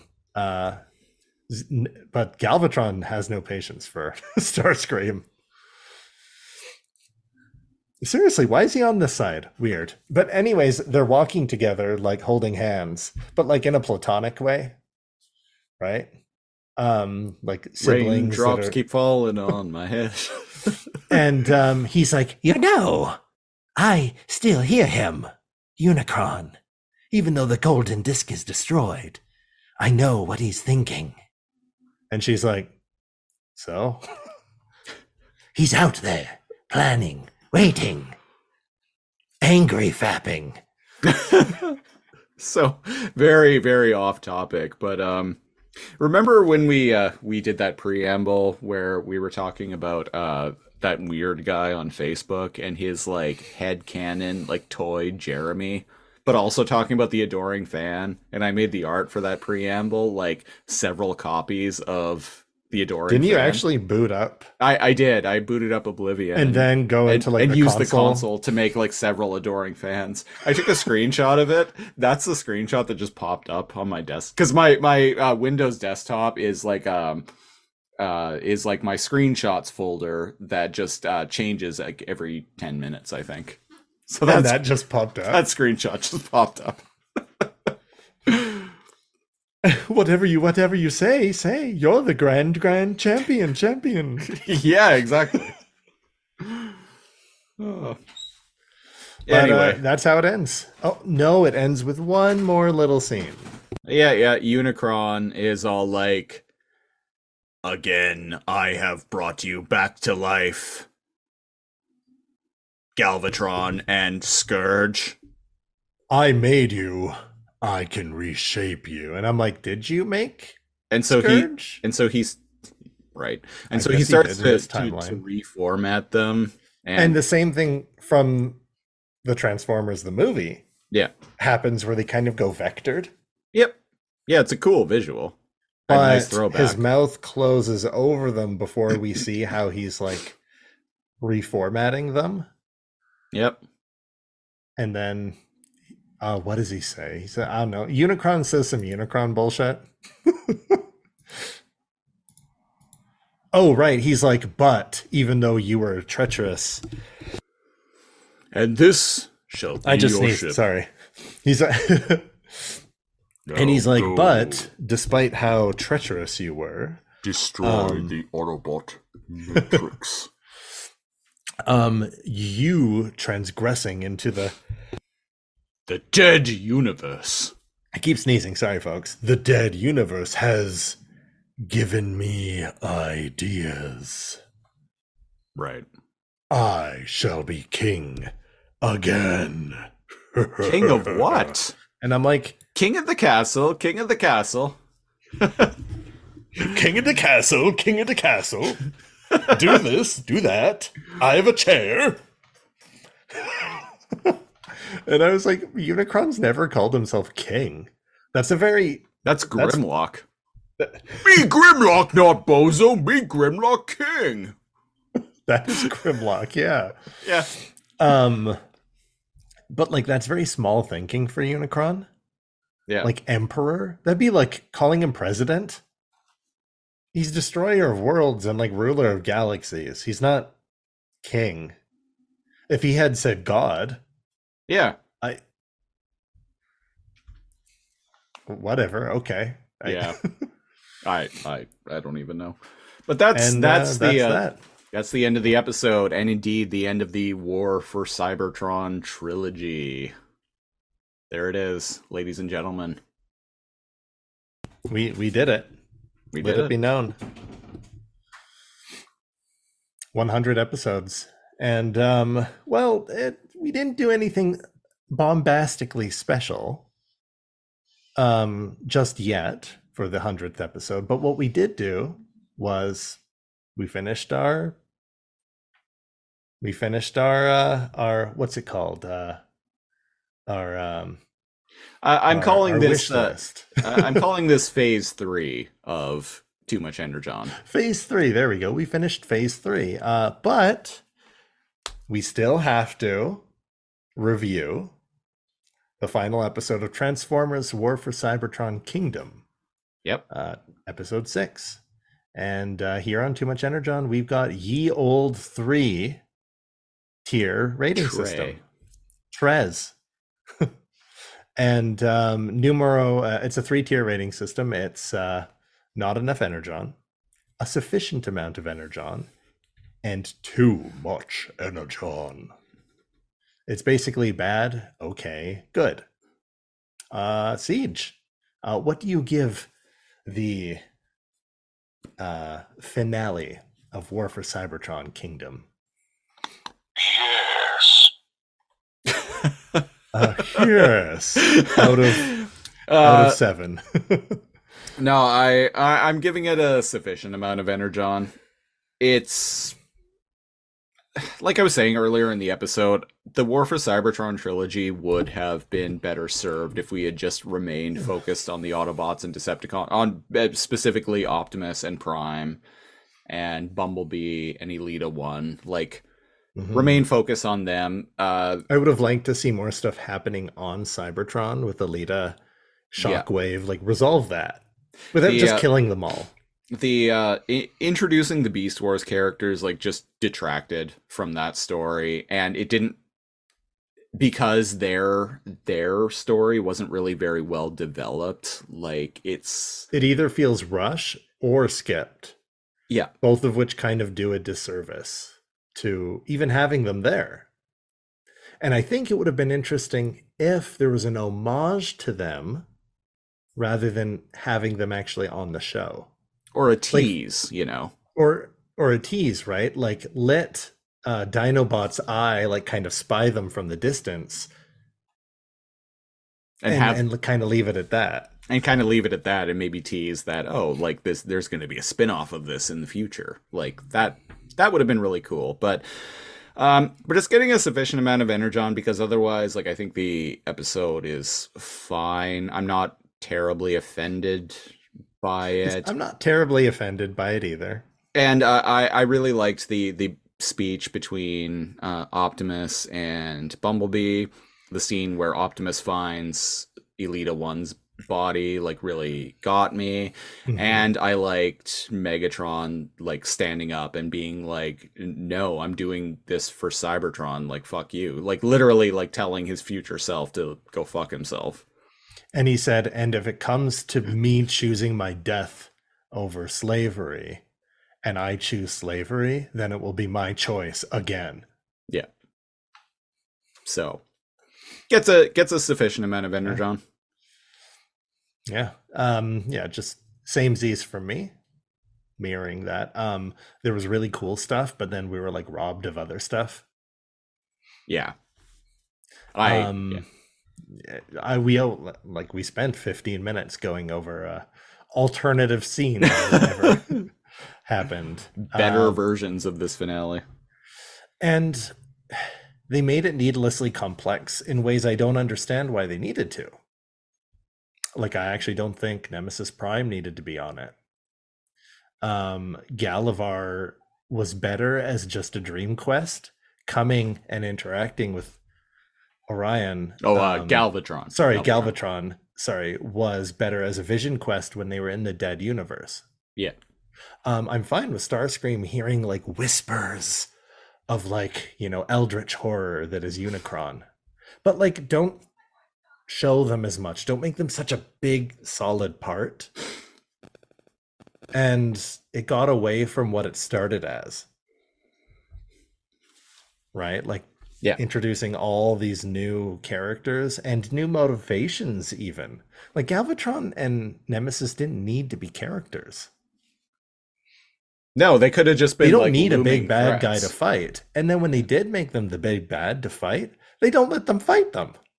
Yeah. They just go, shit, how long do we have? 8 minutes. Fuck it. They're Ghost Elita kills them. Yeah, sure. And I'm like, why were they here? It's like they didn't even know what to do. And that's what I noticed the second half of Kingdom started unraveling. The last 3 episodes, you've probably heard me say, did they watch the last episode? Did they watch that last episode? Did they watch any of Kingdom? And it unraveled pretty fast. They spent a long time like getting lost in the woods and not enough time. There you go. That's a good analogy. Yeah, they spent a lot of the time getting lost in the woods and not enough time developing Megatron holding up Ultra Magnus's head and being like, alas, poor Ultra Magnus. Alas, poor Magnus. Alas, poor Magnus. I knew him, Soundwave. Alas, poor Magnus. I knew him, Soundwave. Yeah, you do a much better Megatron than I do. Megatron, stop playing with your dead friend and come to the bridge. Soundwave, leave the room. And leave the lotion. Speaking of come, leave the room. I have this head right here. Megatron, I said leave. I like to watch. Well, I don't. And meanwhile, in the corner, you just see like Shockwave's like invisibility like flicker, and you hear. And on that note, folks, that's been episode 100 of the Raptorbot Chronicles. Of Chips Ahoy, the reboot Chipcast. Again, if you're wondering what that's in reference to, go to patreon.com/lasercomb and subscribe for $5 a month, and you'll get preamble audio of me and Cal talking about like random shit. Before we wrap the episode up, though, this is episode 100 of Too Much Energon. This is a big deal. It's a big deal to me. We've lasted 99 episodes long. 97 episodes longer than the average indie podcast. Yeah, I've said it before, but statistically, the average indie podcast lasts about 3 episodes before it just disappears because people figure out that more work takes time, takes work, takes effort, takes money. It's not free to do podcasts, folks. You mean the second that we're done recording, it doesn't just magically edit itself and appear on multiple streaming services? It doesn't just whisk away? No, and indeed, after actually, you know what? I'm going to go into the process because I don't think I've ever actually like really gone into it before. And this is episode 100, so this feels like a good time to do it. You get to peek behind the curtain, folks. So how we do the shows is, and this isn't how we've always done it, but this is how we've been doing it for quite some time now. We launch a Zoom call. We have a weekly Zoom meeting that we have for this or the Lasercomb podcast, our other like currently like active podcast that we do weekly-ish. That's expense number one. Yes. Shitty free. Yes. Zoom costs with taxes nearly $25 a month. Costs me that. So we launch a Zoom call. Me and Cal usually like chat for a while. Sometimes it's like 10 minutes. Sometimes it's nearly an hour, like it was today. It's good for the two of us to just like catch up and like talk about things that are off topic. It's also really good too because it for me, at least for me anyway, it like gets my throat going, gets my voice going, gets me in the mode of like talking regularly. Making jokes about things. And make a point of not talking about the subject of the episode. Yeah. Because inevitably our best jokes will be in the preamble of it, and we're like, no. We must save it. We got to save it. So the preamble I decided very early on was just going to be a bonus for Patreon subscribers, and a lot of people seem to enjoy those. Sometimes there's like a cold open cut from the preamble. Yeah. So after we're done recording, it usually takes Zoom about a half hour or so to render the video and audio versions of the recording. And from there, I go into the video editing program that I use, which is Shotcut, and I load the recording into Shotcut. I also grab the intro video and like whatever song or the outro bit or like whatever song I'm going to put at the end or, you know, whatever. And then what I literally do is I spend however long the amount of time that we recorded. Sometimes it's only an hour. Sometimes it's 3 or 4 hours. I quite literally listen to the entire thing as I'm editing, I watch and listen to the entire thing as I'm editing to cut things like, dead air, or if there's like glitches in the audio to like try and fix those, try and like remove those as best as I can. Balancing audio hum or volume difference or balancing like audio levels, sometimes like just like little things. But so that process varies depending on how long the episode is itself. It's inevitably longer than the recording. It's inevitably stopping and because I have to stop and like cut things out, or like sometimes I have to, in the case of the Lasercomb podcast, I'll add in lately I've been adding in like the intro for whatever show we're talking about that week. So, and there's like a title card after our intro. yeah. So, and it's fun. Like I like doing it, but the point is it's time consuming. So after we're done recording, I'm still sitting in front of the computer for literally several hours. And then in Shotcut, once I'm done and I'm satisfied with what I've made, I begin actually rendering this edited version of the video. And that, depending on that also varies depending on the length of the video. Sometimes that's only like 20 minutes. Sometimes it's 2 hours. While that's going on, I will find a screenshot from whatever we're talking about that week usually something that I find funny or cool, and I'll like just a still image from that episode, and because you can't screenshot a lot of the streaming services, that means you have to privately screenshot this. Yeah. Because you can't screenshot something on Netflix, I have to resort to other methods to acquire the episode of what we're talking about so I can make a screenshot. And then I load that into Photoshop. And I add like the Too Much Energon text on the top, the episode number, and then like what we're talking about at the bottom. But it's always a widescreen image, so I can use it for YouTube. So it'll be like 16 by 9, but I also have to check what a 4x3, what it would look like in a 4x3 box, so I can use that same art for our podcasting host, Transistor. And the thumbnail. And so I have to actually like painstakingly make sure that the text is like, it'll still be a 16 by 9 image, but I have to make sure that the text will fit perfectly into this 4x3 box. Right, because it just clips the thumbnail and it makes its own thumbnail out of the... Yeah.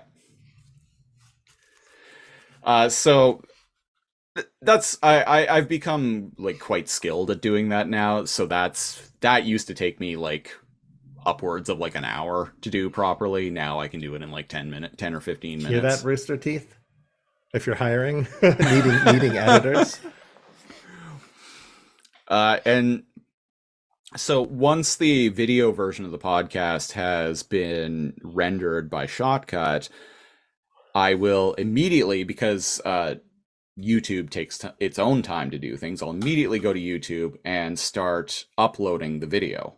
Because that'll take time. The upload, because of my ISP, my upload speed with my internet service provider, the upload process is actually quite quick, but YouTube takes quite a while to process something. In general, yeah, I've noticed that. So I'll immediately go to YouTube and start uploading the video.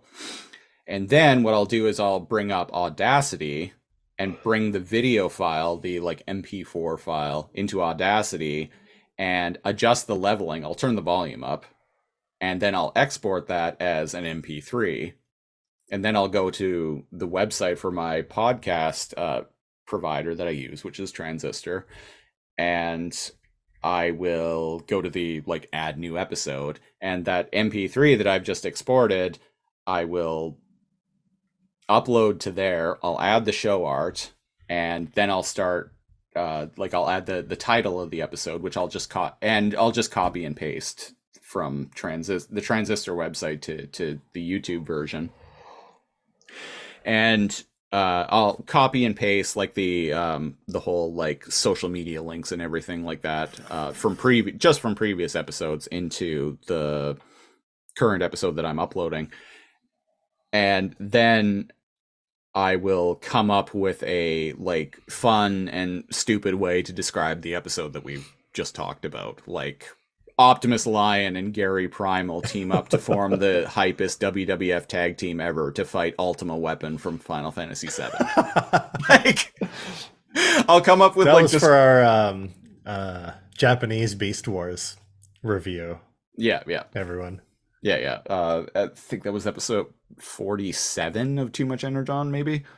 So I'll come up with like a really like dumb and funny description of an episode like that, and then type all that up and, you know, add social media links. There's like little things like I have to check, like, does this contain explicit content? Yes, it does. It always does. We say a lot of dirty words on this show, on these shows.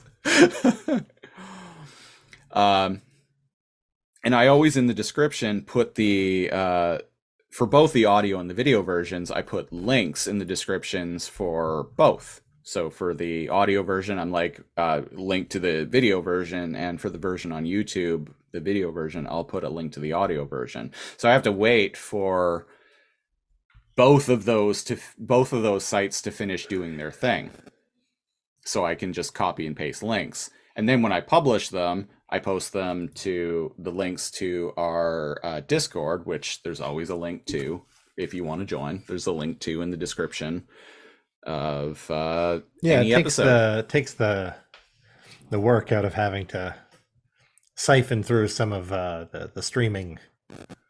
Yeah. I also go to while this is going on, I also go to Patreon and upload links to, and copy and paste and upload links to all of this to Patreon as well, to be like, hey, we got a new episode of a thing. So all told, even with all told, like each afternoon that we record for like between 1 and 3 hours usually, and we're usually done by anywhere between like 3 and 4 p.m.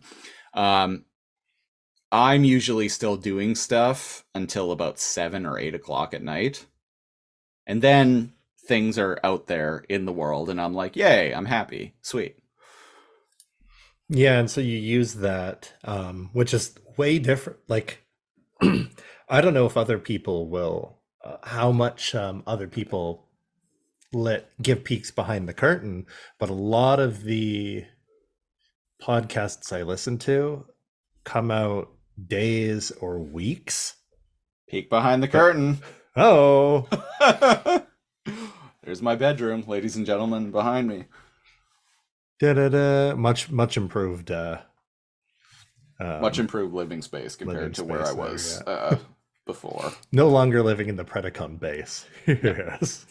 I'll notice a lot of other podcasts. Surprise. Yes, that one was fitting. But it'll be like days, weeks before they're like kind of aired. Yep. And so they avoid things that are topical in a lot of the time in those podcasts, unless it's a topical podcast, in which case it's usually days because they go right at it. So right. Just saying to listeners, just so you know, it coming out like the day of like recording is extremely rare, uncommon. Yeah. Even podcasts I listen to, like, and I know this because I've guest hosted on a couple of podcasts that I've been listening to for years now, which is it's not really, I don't even There's like nothing wrong with it. No, it's not a brag or anything. It's just like, it's a thing that for me is like a really cool thing that I did, that like 2 of my favorite podcasts that I've been listening to for years, I've actually like guest hosted on. I'm like, that's really rad. But both times, like the episode went live like days after I recorded with them. Mm-hmm. But for me, like generally, like I try most of the time, like something goes live like within a few hours after we're done recording. Yeah, if you listen to us like regularly, depending on like how busy your like weekends are or what our schedules are or whatever, you probably hear us on the day we say we're recording. So when we're like, hey, it's Halloween, then it's probably actually Halloween, and so on and so forth. Except for special episodes when you've done interviews and you put together like a Christmas special, and it's just like, oh boy, we've been sitting on this Ian Weir interview. Yeah. And there's something special like going on there. Speaking of something special, we got another interview lined up. Oh, that's happening real soon. This week, there's actually going to be 2 episodes of Too Much Energon, folks.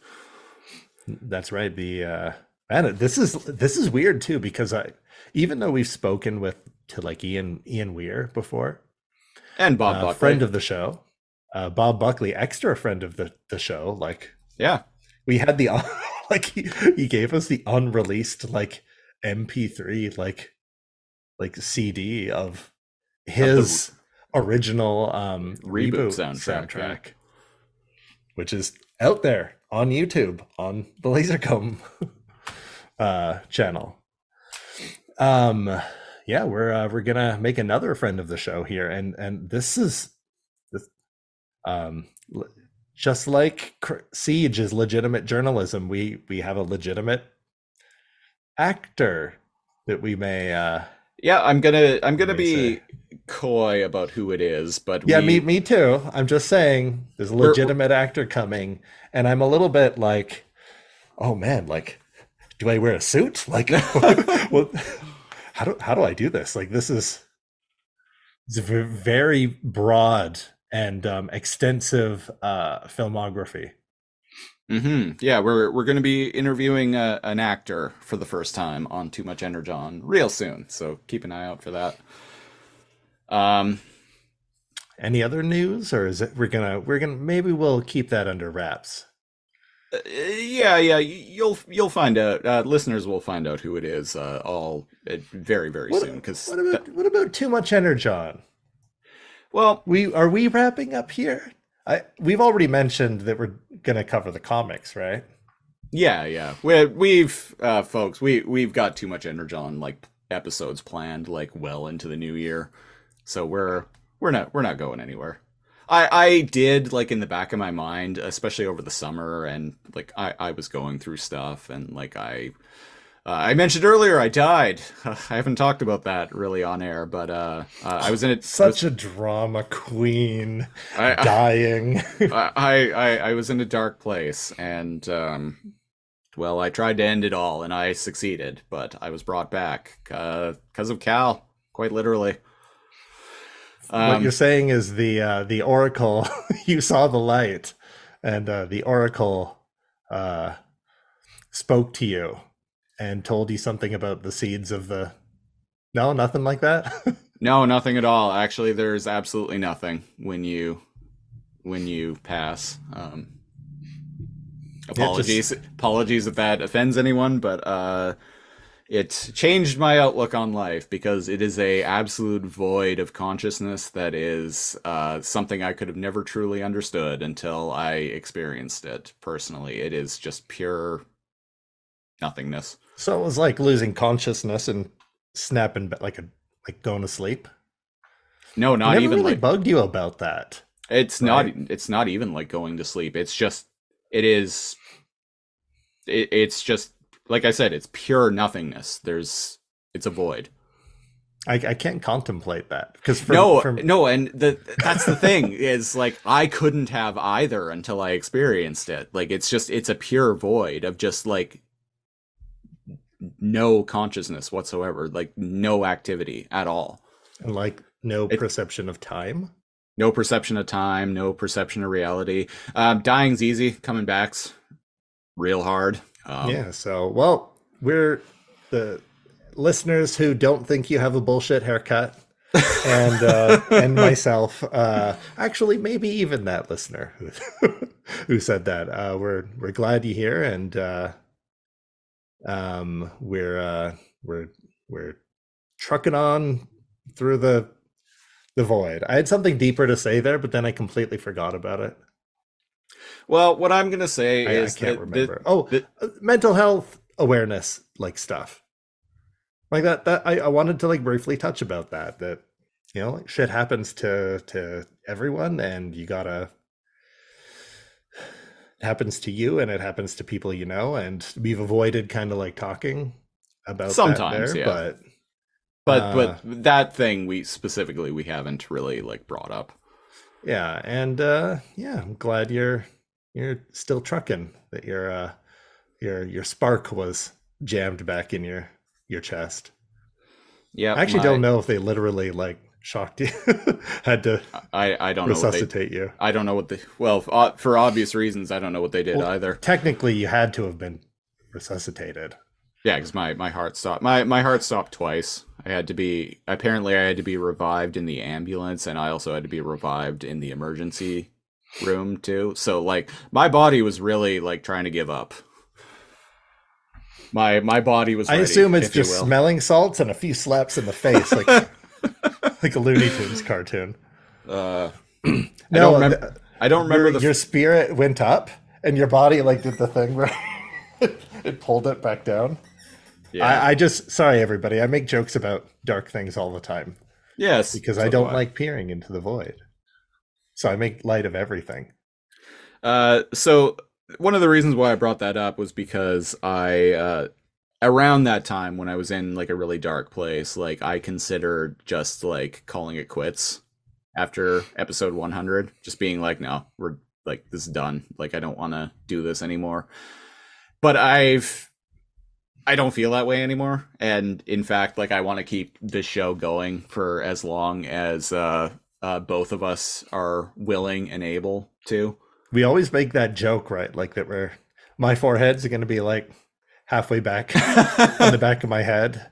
And I'll still dress like it's like, 2005, and we'll be in our like wheelchairs or like walkers and be like, this week on Too Much Energon,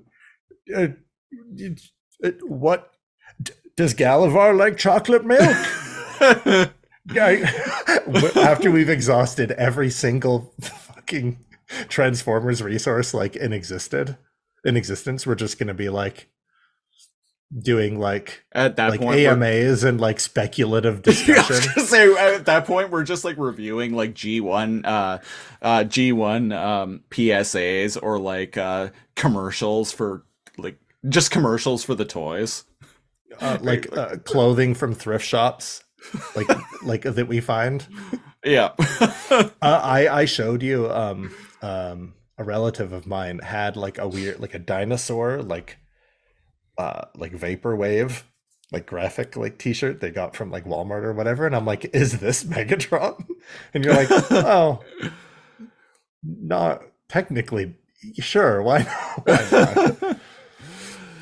not? So yeah, but so yeah, you were saying you've had a kind of you've revisited the thought of Too Much Energon, what it means. Yeah, to you. and listeners, I have borderline personality disorder. I'm diagnosed with it. I think I manage it fairly well, and in fact, given my recent dating history, attempting to date someone else who has BPD, holy fuck, do I manage it way better than they did. So like I go back and forth on things in my head all the time, including things like just being like, all right, Lasercomb, Too Much Energon, Lasercomb Productions, it's all done. Like, just pull shut it down. Shut it down. Pull the lever and shut down everything. Yeah, Walter Peck is just like, shut it off! Opens the containment unit and like ghosts like fly out everywhere. But no. Dinobots ghost flies out. But yeah, so I go back and forth in my head about everything in life all the time, including like just being like, no, I don't want to do the podcasting thing anymore. But no, I do. I want to keep doing this, and yeah, we're like I said, we're gonna press forward. We're gonna be talking about comics for the next little while on Too Much Energon.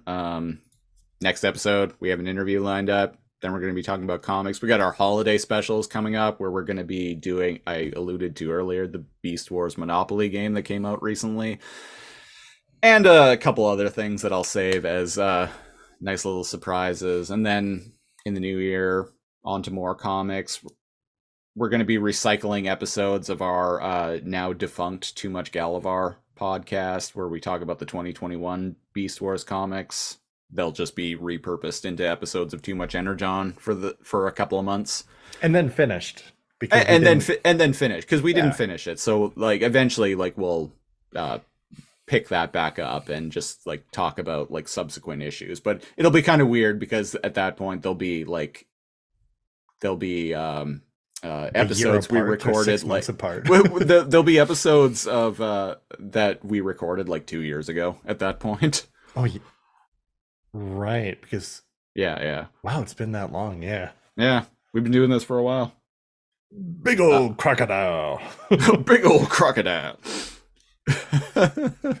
Do you know how much money I'm saving by living in a dumpster? There's some dumpster diving there, so to speak, with those comics.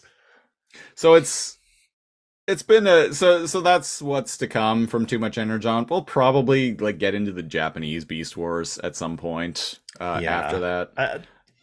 So at this point, it's just fun too. At this point, why not? And like we did that movie, and that movie was so like bananas stupid. Like there's going to be a lot of. I feel like there's going to be a lot of fodder for us. To just like I'm make in the jokes about things. headspace to like those more too.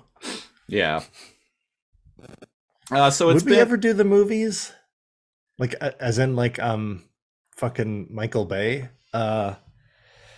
Honestly, I'd rather go back. No, go and watch like some other mainstream. Gee, I would eventually like I would rather just like go back to the beginning, like go back 4 million years in the past and just start talking about G1 because that cartoon is like quite comical to revisit. No, it's not. But like in chunks, I'd rather do that. Like, do you know what I mean? Watch an hour's worth of G1. Yeah, episodes 1 through 4. Boom. Let's talk about that. Then watch the Michael Bay movies. And it's a product of its time. I still say that the first one's all right. It's all right. And again, I haven't watched Bumblebee, which Siege really we might be watching soon. Let's talk about holiday specials. But there's 7 of them, 6. We talk about this every now and then again, and it's just like at some point I was like, what is this? This is like masturbatory, like sheets of metal making shapes and laser sounds. Yeah, I don't have like a ton of interest in talking about the Michael Bay movies on this show. Like I would do a commentary track for like the first one, maybe. Yeah, or again, like maybe some sort of live commentary on Bumblebee. For like Patreon or something. But like I think comfortably we're not moving towards that moving forward. But eventually when Transformers Rise of the Beasts comes out, like we most definitely will have to talk about that on this show. I feel like that's different because that's actually going to have like our favorite Beast formers like realized on the big screen for the first time. That'll be weird. Because anyone listening to this, like this is a long ass episode, but it's episode 100. When we started this, there weren't like the War for Cybertron wasn't out. Yeah. There wasn't the that resurgence of War for Cybertron like toy line out. Right? Yeah, like, and there wasn't like the IDW comic, like the IDW comic wasn't announced. What I've also noticed too, because listeners, when I'm communicating through people with people via text, I like to use GIFs a lot. The amount of Beast Wars GIFs since we started this podcast has like increased by like 1,000%. Like originally it was just like half. That's an accurate portrayal. You'd have to really hunt and it would be like you'd find like half dozen one and you'd have to really type in the right thing. Yeah. Right? And like now you just type in Beast Wars and there's this massive like list of GIFs from like various different episodes. There you go. That's a good pop culture way to gauge how popular something has been. It's like we used to have to hunt for these things. Yeah. And I was like, man, do I have to make them out of the episodes myself? Mm-hmm. God. And now they're all over the place. One of my favorites is depressed teenage Cheetor in his living quarters. Oh, yeah. From like that. Looking sad with Dinobot, like just talking to him. Yeah. One of my favorites is the shot of Silverbolt where he's holding the radio with his eyebrow raised. Yeah, as if he just like heard something stupid. Yeah. That's a good one too. Yeah. So yeah, Beast Wars is like making a weird resurgence, and I like to tried in the past, but I'd like to think we're a part of that somehow. absolutely the number one Beast Wars podcast on the net. The world's foremost Beast Wars podcast, at least. The world's foremost. Yeah. Speaking of, well, on the subject of podcasts, like, again, this is episode 100 of Too Much Energon, milestone episode. This has been a great experience overall for the past, like, year and a half, almost, or 2.5 years, almost now. We recorded the first episode on July 31st of 2020, and at the time of recording, it is now Halloween, October 31st of 2022. It's been a wild ride, and during that time, me and Cal have known each other since like 2008, because as we've mentioned this before, we met because we worked at the same Blockbuster. That's how old we are. That is how old we are. When I was your age, I couldn't just go to a streaming site and watch things. I had to walk 15 miles uphill and see if there was a physical copy. Often there wasn't, and then I had to walk back home. If I wanted to watch the newest season of 24, I had to go to the video store and rent each disc individually. But oh shit, disc 4 out of 6 was rented, so I had to miss 4 episodes in the middle of the season. Anyone our age was good enough. Anyone our age knows that struggle right there. And that was good enough, damn it. But yeah, no, our me and Cal's friendship has grown exponentially closer in that time. So I want to give a special thank you to you, good sir, for doing the show with me and all the other shows that we've been doing for the past 2.5 years, all this time, because it's been a joy. Yeah, it has been. It's helped me escape my own existential dread. And I said this during the preamble, but also kind of go into a fandom and like learn more about it and enjoy it more. I said this in the preamble, but I'm gonna say it on air too. I'm never gonna have children. I'm never gonna have a family or anything like that. I'm never realistic. Like, I wanted to like get into the entertainment business. Realistically, I'm probably not going to at this point in my life. Doing these shows and having them like out there is kind of my legacy, is how I'm viewing it at this point. These are things that will persist after I'm gone. This will be the way I leave my mark on the world. And if anyone is like cringing about that as they listen to this, I don't care. I'll have you know, this is what we were raised on cringe. We're the cringe generation. Sure, Gen Z might be shameless with their TikToks and their like reaction videos, but millennials invented cringe. But yeah, this is my way of leaving my mark on the world. And this is what I got, and this is it. So what you're saying is too much energon is what you got. I said, remember that. It doesn't really. Energon 2 out of 10 is what I got. I said too much.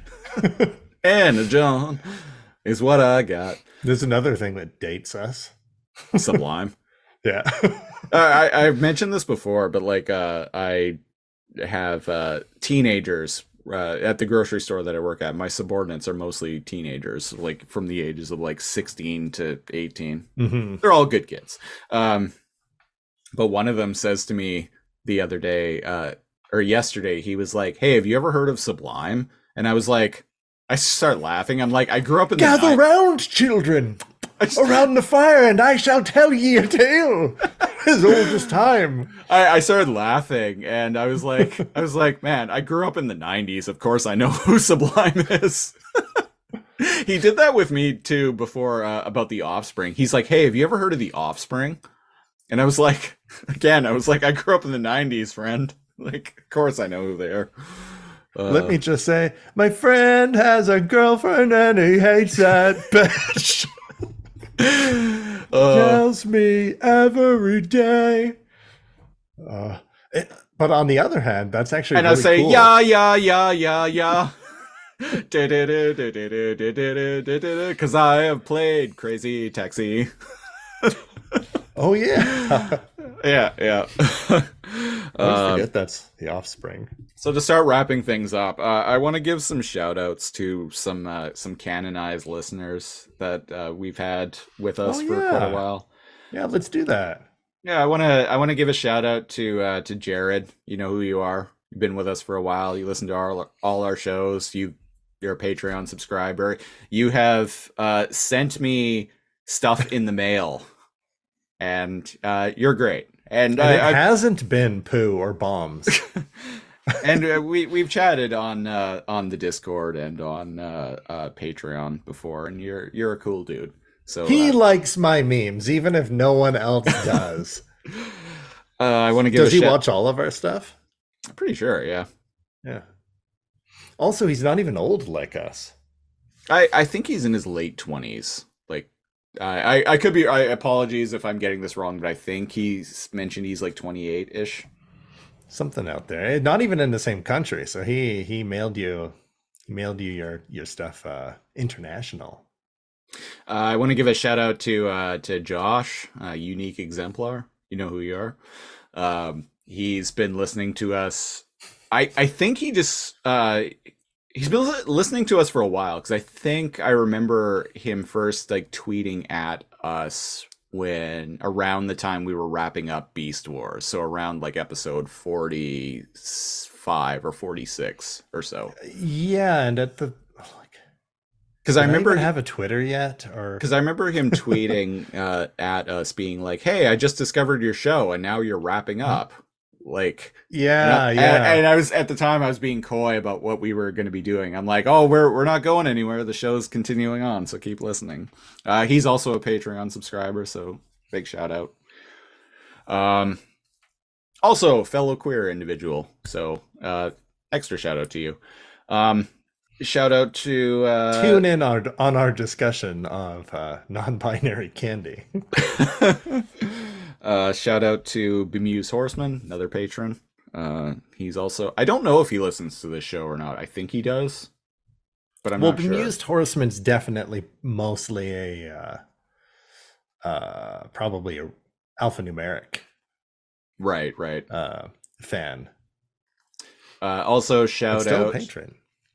Also shout out to Cone Killer Confusor, who definitely started out listening to us because of our Reboot podcast, but I'm pretty sure he listens to Too Much Energon now as well. They've commented on Lasercomb stuff, even if they didn't watch it. They've commented on it. And was it Cone Killer Confusor that did some of the fan art stuff? He did. Fan art. Multiple right here. things. Air Doctor. Reboot joke right there. That was that was an alphanumeric joke from quite a while various ago. Bumbling of words and that was rolling with it. Yeah, that was misspeaking and just being like, fuck it, let's just roll with it. Air Doctor, which is actually a skill that I personally have developed, and with there you go. Podcasting, like fucking things up and just rolling with it, just rolling with it to keep the or in broader strokes, actually, learning to just roll with the discussion to keep the discussion going. Yeah, something that doing this many podcasts has taught me to like listen better, like actually legitimately, and knowing when to just move on. Yeah. Oh, no, I wanted to talk about that. if it's not interesting when we're doing the podcast, it's like, okay, wait, in real life, why should I speak like that too? So it's kind of Right. like helped me do like that chit chat. Like I don't need to go back to what I was talking about 5 minutes ago and correct someone on whatever. And also just being more self-deprecating. Yeah. Like if you say something dumb or whatever, just like going and owning it. Well, and weirdly enough, like I feel like because like I take those kind of lessons that I've learned doing these shows and I apply them into IRL now. What I've noticed is people like me more, which is a weird thing to say, but like it's especially noticeable because I've relocated to a new town and I'm meeting new people. But what I've noticed is people like me more than they did when I was younger. And I don't know if that has something to do with it, but I feel like it probably does. And I tend to just get along with people better. What we're saying, folks, is we're better at hiding who we really are and putting on a mask to interact with society so that we are better accepted by our peers. That's exactly what we're saying. No, I think it's more in the lines of just learning to communicate better. Learning to communicate better. Speaking of communications, also shout out to Lady Glitch.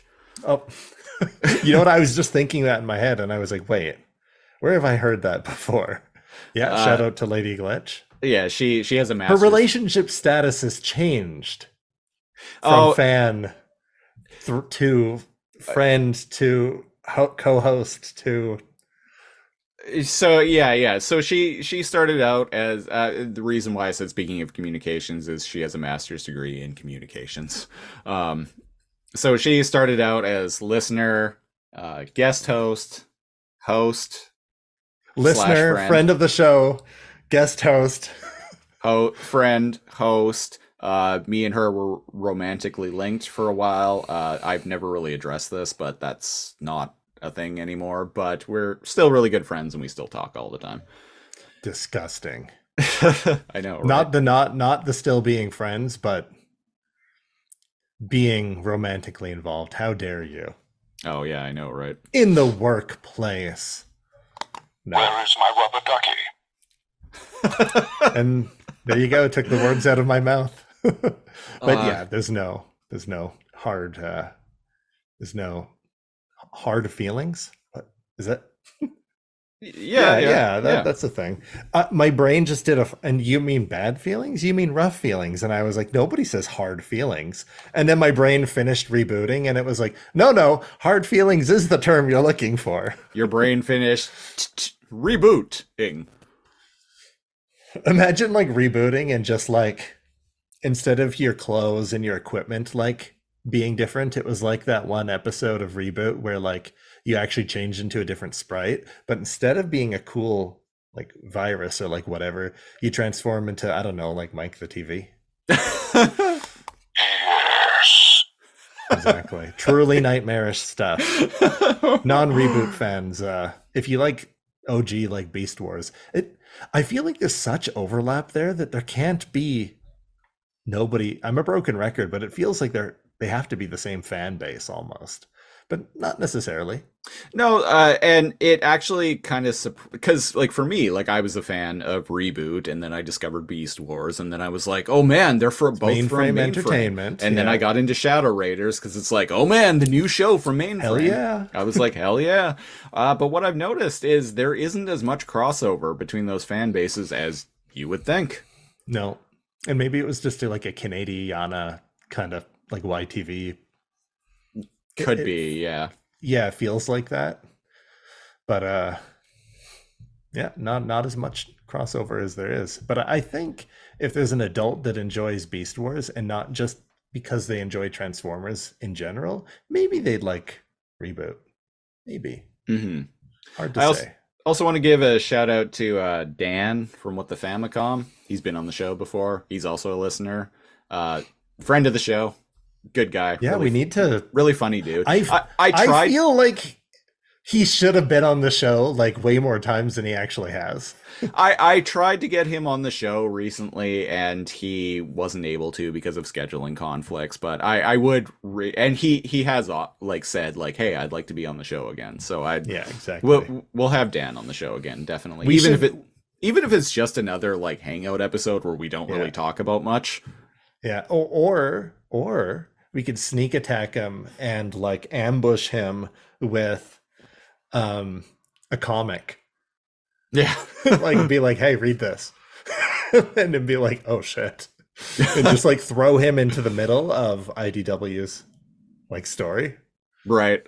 We get him to read like the last issue.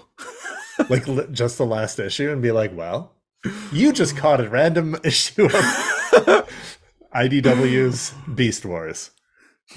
Would you buy it next month? Would you buy it next month? It doesn't matter. No, because the series was cancelled. Take that. Yeah. It would be interesting to see a random... do you know if he's a comic reader, an enjoyer of comics? I don't, actually. I don't think so. I'll tweet him and bug him and be like, are you a casual enjoyer of comics, good sir? I'd be interested to see what his response is. Also want to give a shout out to Ian Weir, friend of the show. We interviewed him quite a while ago now, over a year ago now. Yeah, and you've checked out his recent publications too. Yeah, he's published 3 books. I actually own hard copies of all of them. I've read one of them. I need to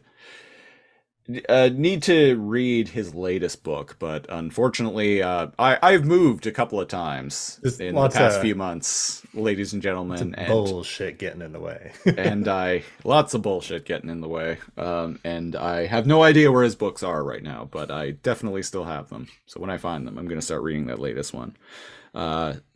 Great interview. It was our first interview that we did. Great guy. So big shout out to him. Shout out to Bob Buckley, who we interviewed for episode 69. Nice.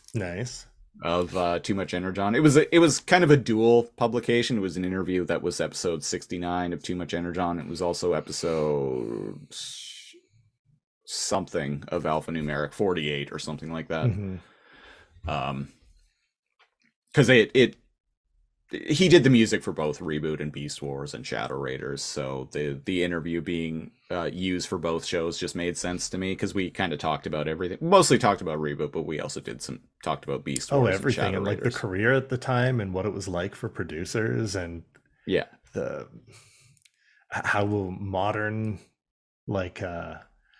instrumentation like changed on the turn of the century, and how that changed for like artists. And he reflected a lot of the things Ian Weir said, where it's like, what's it called? Not contracting, but like, I guess contracting or whatever, where like work for hire.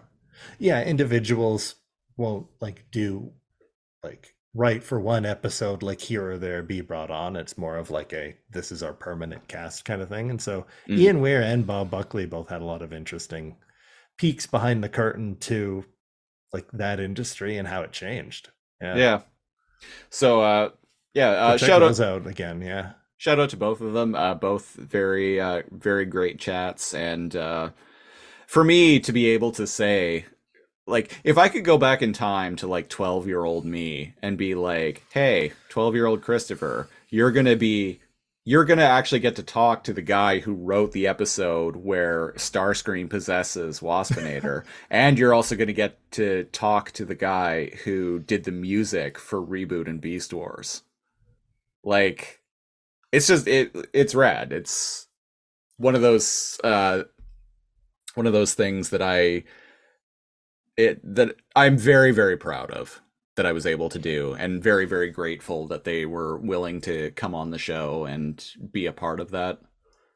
Yeah, exactly. Yeah, and seeing those names in like the credits like all the time is so it is nice to say. You did a tweet about this.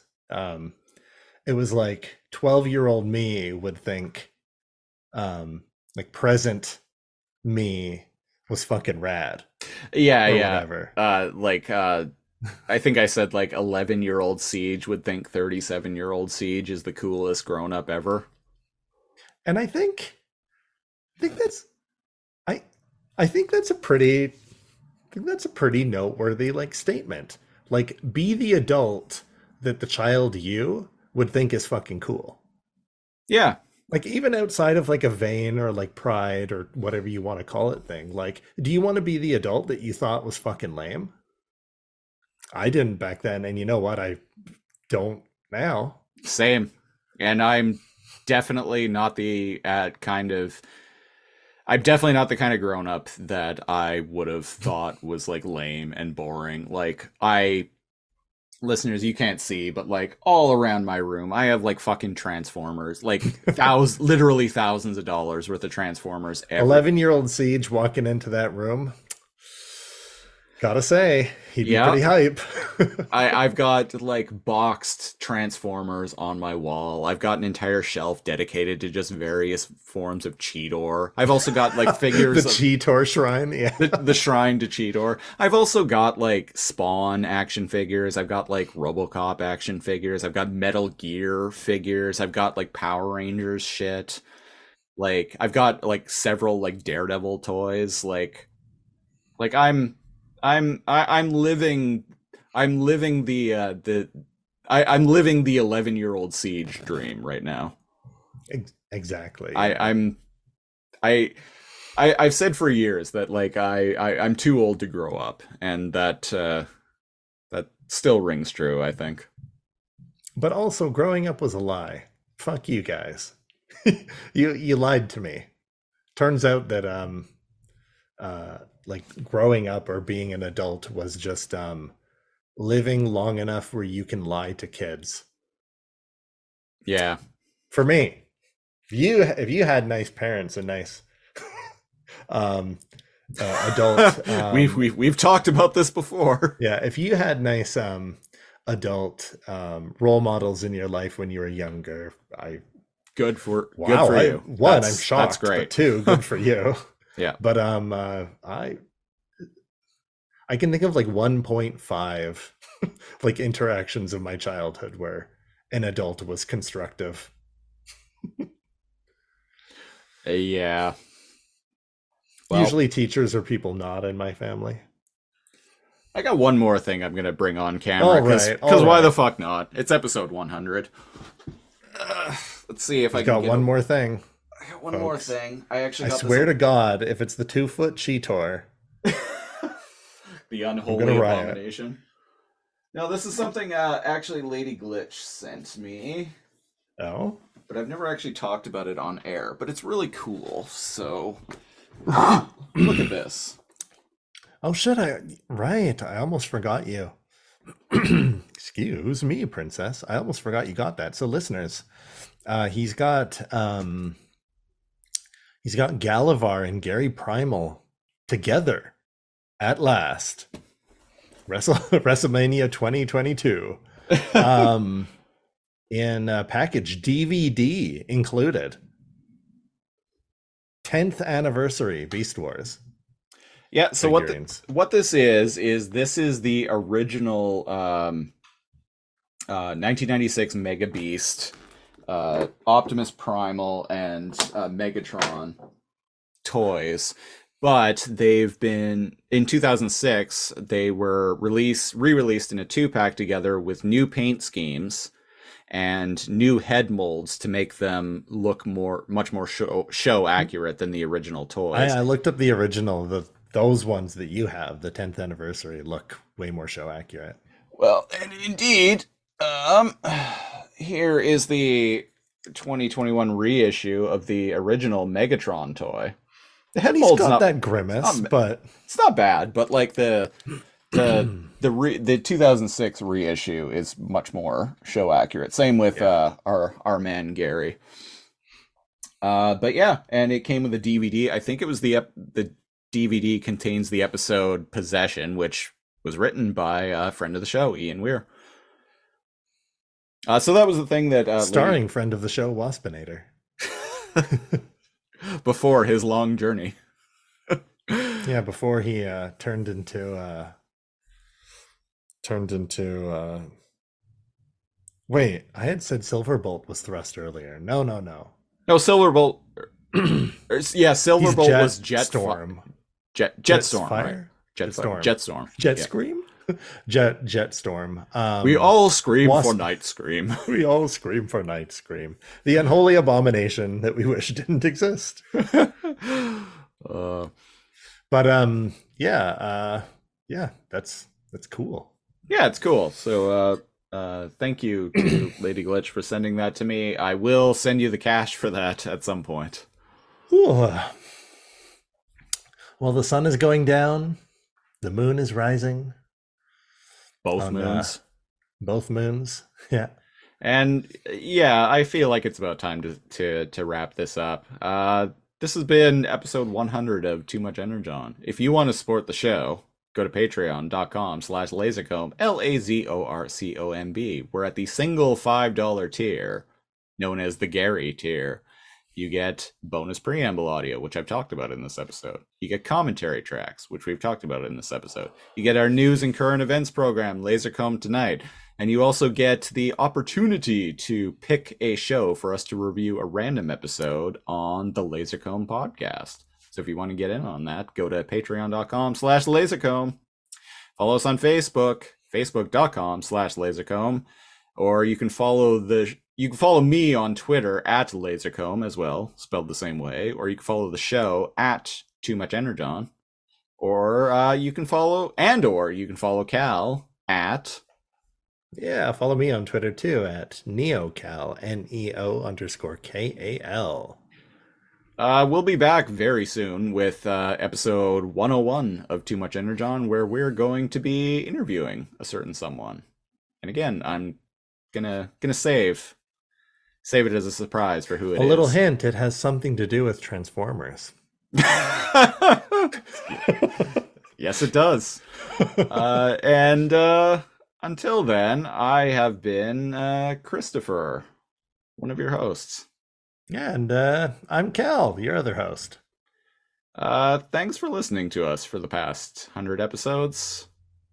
And until next time, Beast Mode. Beast Mode. Before we go, forgot to mention that we are going to be ending this 100th episode with a lengthy little audio clip that I like to call the some of the greatest hits of Too Much Energon. And here it is. You know what? Trying is better than doing nothing. I exactly. always say. That's the motto of Too Much Energon. Trying is better than nothing, much like this podcast. Too Much Energon. Code breaching Sector 7! Guidance system failing! Plasma cannons to full power! Shields are doing a major fade! We're going down. Yes, the planet has Energon. Too much Energon. Continued exposure to unaltered forms will result in permanent damage. Create alternative forms based on the most powerful local creatures. Too much Energon. Too much Energon. Too much Energon. Too much Energon. Too much Energon. Too much Energon. Too much Energon. He was lying on his back, not moving, and like presume his eyes fading black was like him closing his eyes, I guess. And then, like 10 seconds later, he just gets up and looks around. And he's like, "I've decided that I want to live." Too much Energon. Yeah, you got the pterosaur figure, and he's like a little pterodactyl, and you flip his head up, and his tail and body flips down, and bada bing, bada boom, he's transformed. Big fucking deal. Too much Energon. So I don't know, they're arguing in the ship, and it's just like, "Hey, Cheetor, we have a mission for you, despite the fact you fucked up every single other mission you've ever done." And he's like, "No problem, big boss, blah blah, I'm a cat." Too much Energon. I'm not gonna say that Pterosaur's charged up voice necessarily does it for me, but what I am gonna say is that they're on the right track. So you can see how some people might find his voice attractive. is what you're saying. Yes. So sexy Pterosaur goes, fuck yeah, time to go kick Megatron's ass. Too much energon. I've been wrong about like every single thing I've ever said about even stuff that I know. After the podcast will end, I'll like smack my head and go, what the hell? Why did I say that? Yeah, I've had a few of those moments too. See, I just edit them Yeah. out when I say them. Too much energon. Rhinox is like, Cheetor, what have you done? What have you done, son? Killing Uncle Optimus. You gave your uncle a beer. He's been sober for 2 days. Too much energon. Too much energon interference. Too much energon, like this podcast. Yeah. Oh, and then he shoots up in the air. There's Owen. And then frowns. Yeehaw! And then he eye lasers. Too much energon. The holidays are coming, and what better Christmas gift than the gift of me and Cal talking about Beast Of Wars? 2 men in their 30s talking about a cartoon from the 90s. Dad, Mom, I know that you've been together for over 30 years now, and I just wanted to say you should show this guy's podcast. Too much energon. He's wearing it like a beer hat on his head with like tubes going into his mouth. It's literally like a beer hat. You wear at a baseball game. Which I kind of appreciate because like we've painted Rhinox as this like beer drinking trucker for the past like few months now. Yeah, I'm feeling fine. Back to normal self. I could drink 6 more of these. Still get up and go to work tomorrow like it ain't no thing. I do every other day. Too much energon. Now we actually get to see Dinobot's heads. Man, I'm just saying, okay, they're in the air and it's hard to hit them, yes, but if they were on the ground, what better tactical maneuver when you're surrounded? Other than eye lasers and your head spinning. Perfect defense. Prove me wrong. Too much energon. Yeah, cheetahs would eat a fucking pizza. I tell you what, a cheetah would eat a motherfucking rat.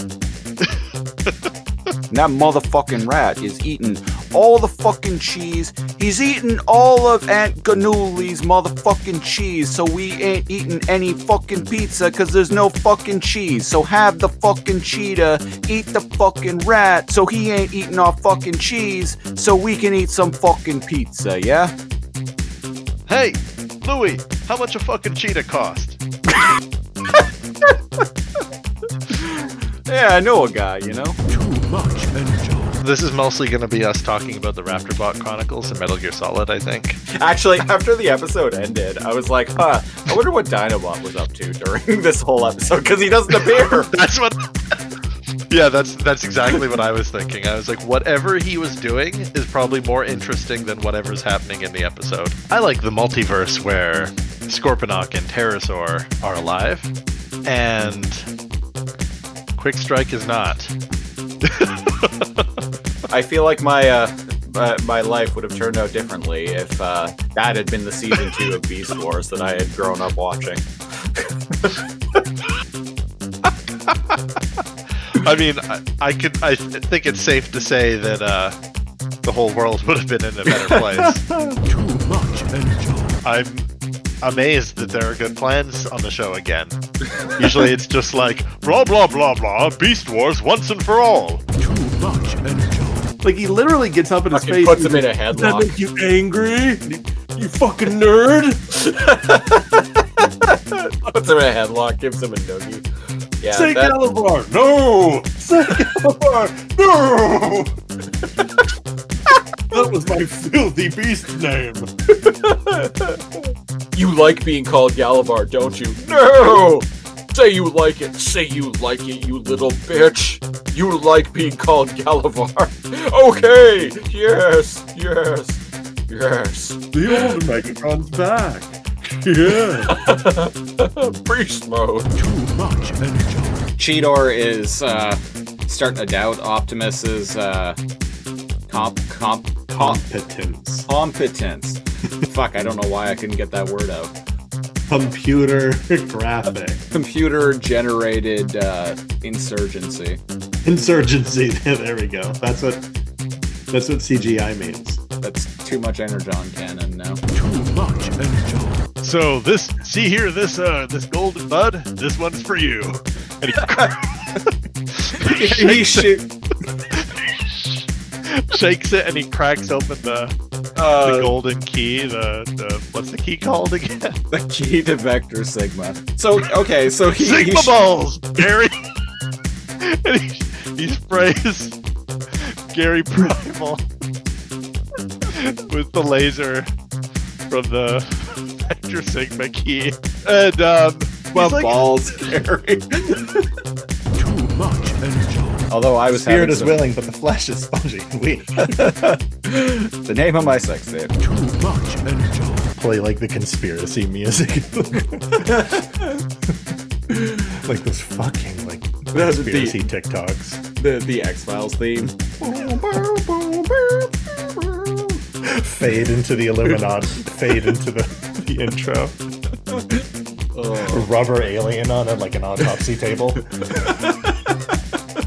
Okay. And then just like random cuts of like Beast Wars toys. Beast Wars toys with like their limbs, like them just lying on a table beside each other. And then the shot of Megatron with his like spark thing that he would like torture Rampage with as the X-Files theme is playing. Him holding the scalpel coming into the screen. Too much Energon. Is one of them a squid? That's not very maximal.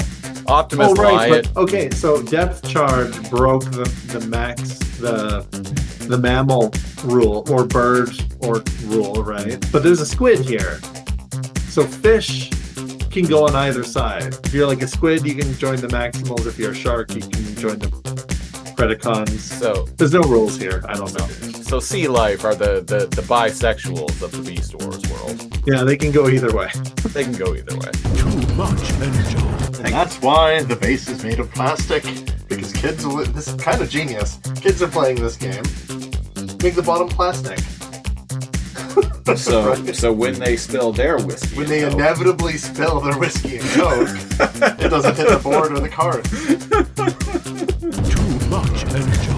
Now listen here, Gary, we didn't always see eye to eye, and, I made some mistakes, especially after having, 12 too many beers, but, you were always all right by my books, and, now I'm paying the price for, all that shit that I did, so, peace out.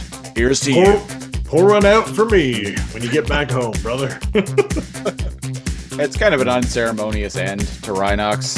Anyway. Too late for you, man. You gotta stop drinking a 12-pack a day. Take it down to 6. Too much Energon. Too much Energon. Too much Energon. Too much Energon.